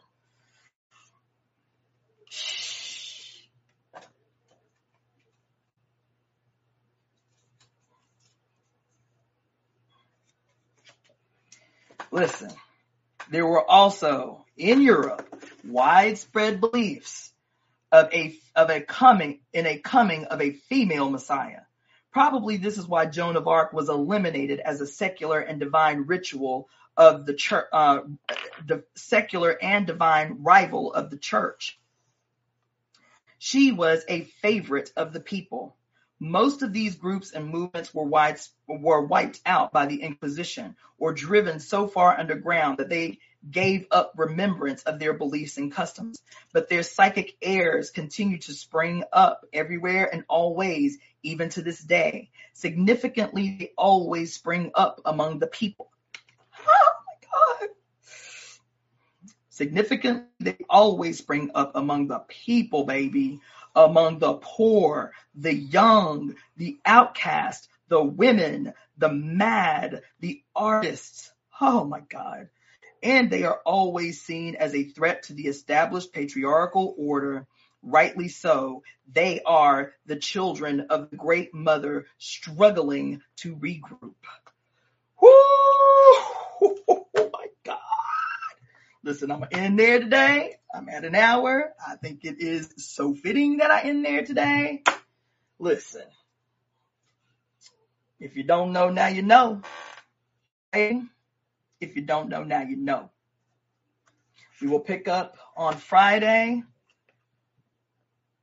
at 2 p.m. Pacific Standard Time for the continuation of the reading of chapter 46 of this wonderful dynamic work of art and prophecy called The Great Cosmic Mother, Rediscovering the Religion of the Earth by Monica Zhu and Barbara Moore, baby.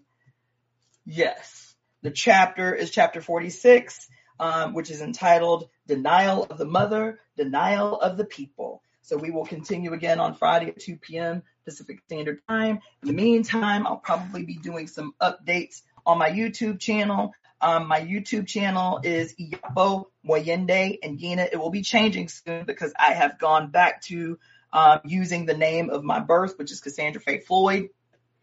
Iyapo Moyende Ngina served me, right, for this period. This is my evolutionary leap forward to go back to the name that my mother gave me when, she suffered to have me. So soon, and I will keep you posted, I will be changing my YouTube channel name and all of my social media and everything back to Cassandra Faye Floyd. But in the meantime, you can go to Iyapo Moyende. That's IYAPO MOYENDE NGINA, Iyapo Moyende Ngina on YouTube to catch up with the reading of The Great Cosmic Mother. We are on chapter 46. There are 52 chapters in the book. So you can go back, listen to those while you're driving or washing dishes or whatever. Also in there, you can Google it for those who are on Instagram. All you got to do is Google The Great Cosmic Mother PDF. You can read the book for free online. My suggestion is either print it out or just go ahead and buy the damn book because you're going to need it if you're serious about walking with me through human history and how to recreate the future. That's all this is about. I'm not reading this book from a pleasure.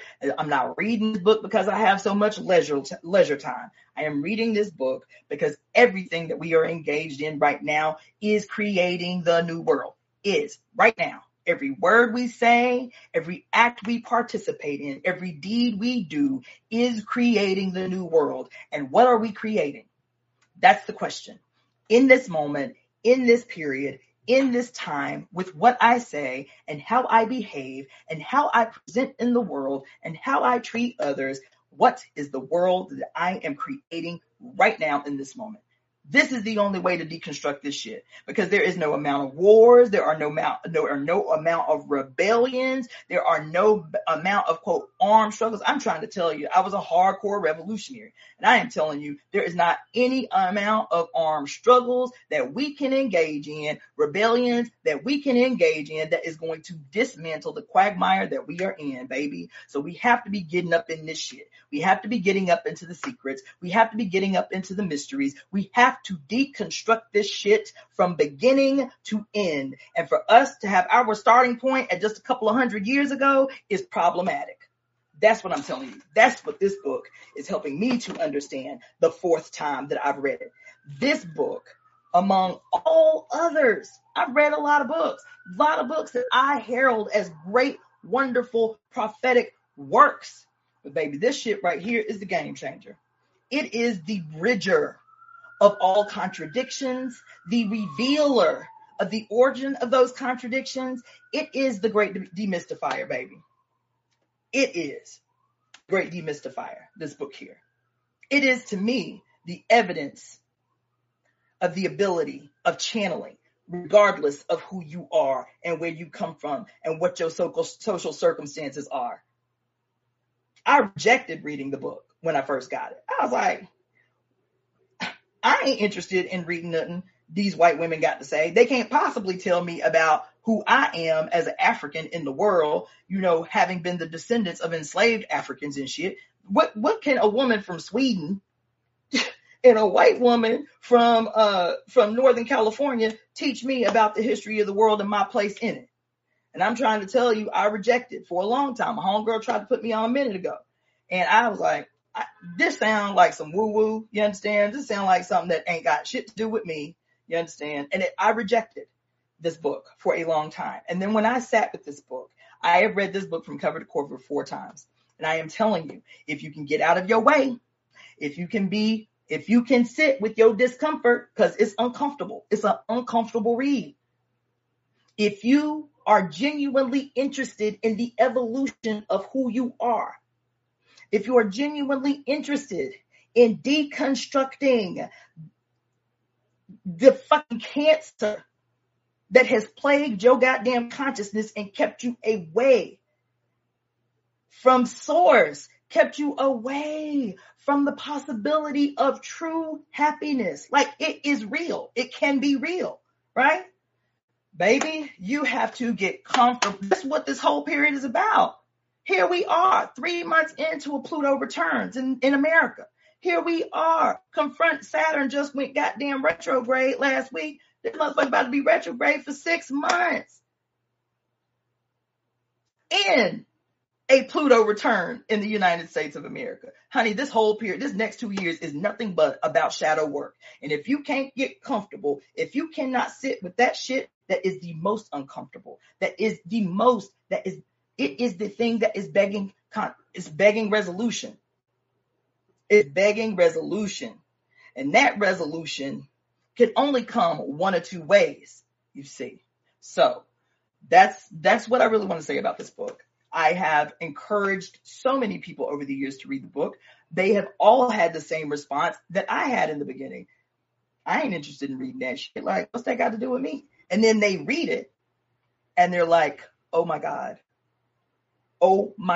this book has actually changed. I felt myself evolve when reading this book. I'm just trying to tell you.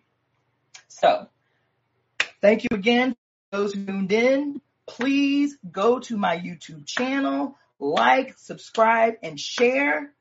Go into the description so that you can download the book and follow along as I read. Take notes because you will need to. I'm telling you, it will change your life. It will change you. It will change you. This is not about information consumption or none of that shit. This is about evolutionary growth, baby. This is about evolutionary leaps forward. So if you ain't ready for that, then it don't apply to you. No harm, no foul. But baby, if you're talking about changing the world, if you are talking about deconstructing the quagmire that we are all afflicted by, you better get in this work. You better get in this work, because I'm not doing this for me. I'm sitting here reading live to 2 or 3 people every night, but I know what it's about, and I have to trust that. I have to trust that even though there are 10,000 things that I could be doing with my time for an hour each day, sometimes 2, if spirit moves me, that this is going to touch someone. I've been getting emails from people in South Africa and goddamn New Zealand about the reading of this book.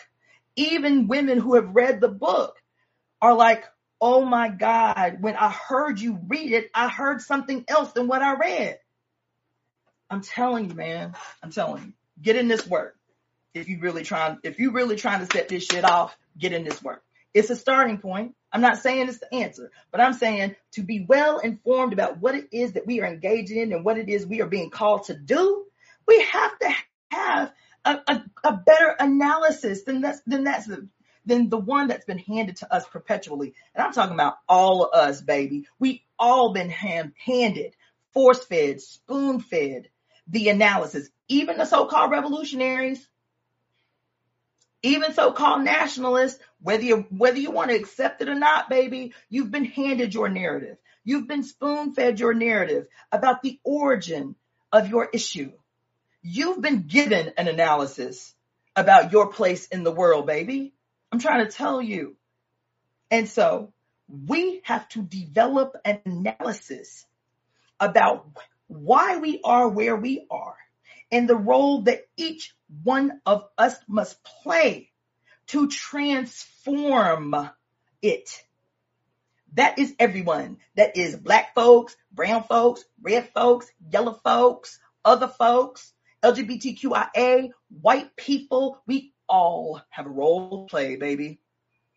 That's what I mean by uncomfortable. As a self-proclaimed nationalist that I was, this book was wildly uncomfortable for me to read and accept. That's why shit's still coming through.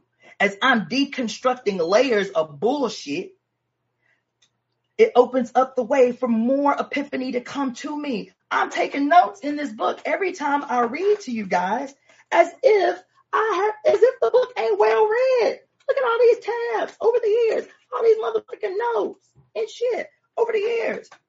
And every time I read it, some other institution that has been constructed in my brain, in my consciousness, in my spirit, in my flesh, falls the fuck off, allowing more to come to me, more epiphany to come to me. But I had to be open to receive that. I couldn't go into the book saying I already know everything that there is to know about the nature of all things on earth, all contradictions and shit. And so this book can't really teach me nothing. I could not go into the book that way. I had to go into the book as a student, willing and open to the idea, just like I was at 24 years old and I joined the movement. Willing and open to the idea and the possibility and the very uneasy reality that everything I knew up until that point has been a lie or a misconfiguring of the truth. That's the period is calling on that, for us to relinquish our institutions. You understand? For us to be brave enough, baby, to be willing to part with that cannot serve us in the future. Whatever that is, baby. Whether that is your ideas, whether that is your religion, whether that is your tradition, whether that is your culture, whether that is your belief, whether that is your nationalism, honey, we have to be ready. Don't mean it has to happen, but we have to be open to the possibility that it will. And the only thing that can come with a resolution met is evolution. No steps backward. The only thing that can happen when a resolution is finally met, baby, that is begging to be resolved, begging to be resolved. The only thing that can happen is forward motion, baby. The only thing that can happen is evolution. That's it. That's all. So that's my diatribe. I'm going to just tell you one more time. The book that is the new Bible, baby, is The Great Cosmic Mother, Rediscovering the Religion of the Earth by Monica Zhu and Barbara Moore. Written in 1987, reads like it could have been written yesterday, about today. You understand? Get in the book, download it, go to my YouTube page, make sure you share, especially this chapter on witch hunts. To me, it's the most uncomfortable chapter because we have an idealized, incorrect, inhumane understanding of Europe and the descendants of Europe. I'm sorry. Our nationalism requires it. It does. I get it. You understand? Our nationalism requires us to believe that white people are the devil, that white people are the ultimate bad guys in human history and shit. I get it. I understand. I understand, baby. I understand. But to know the history of Europe and it being the starting place, the not even the starting, let me backtrack. It being at least the seed of this most recent personification of the face of patriarchy, because patriarchy was emerging every motherfucking where. You understand? Yeah. So I'm going to go, but I want to say thank you so much for tuning in. Go to my YouTube page, Yapo and Gina, Yapo Moyede and Gina, and I will see you again at Friday, 2 p.m. Pacific Standard Time.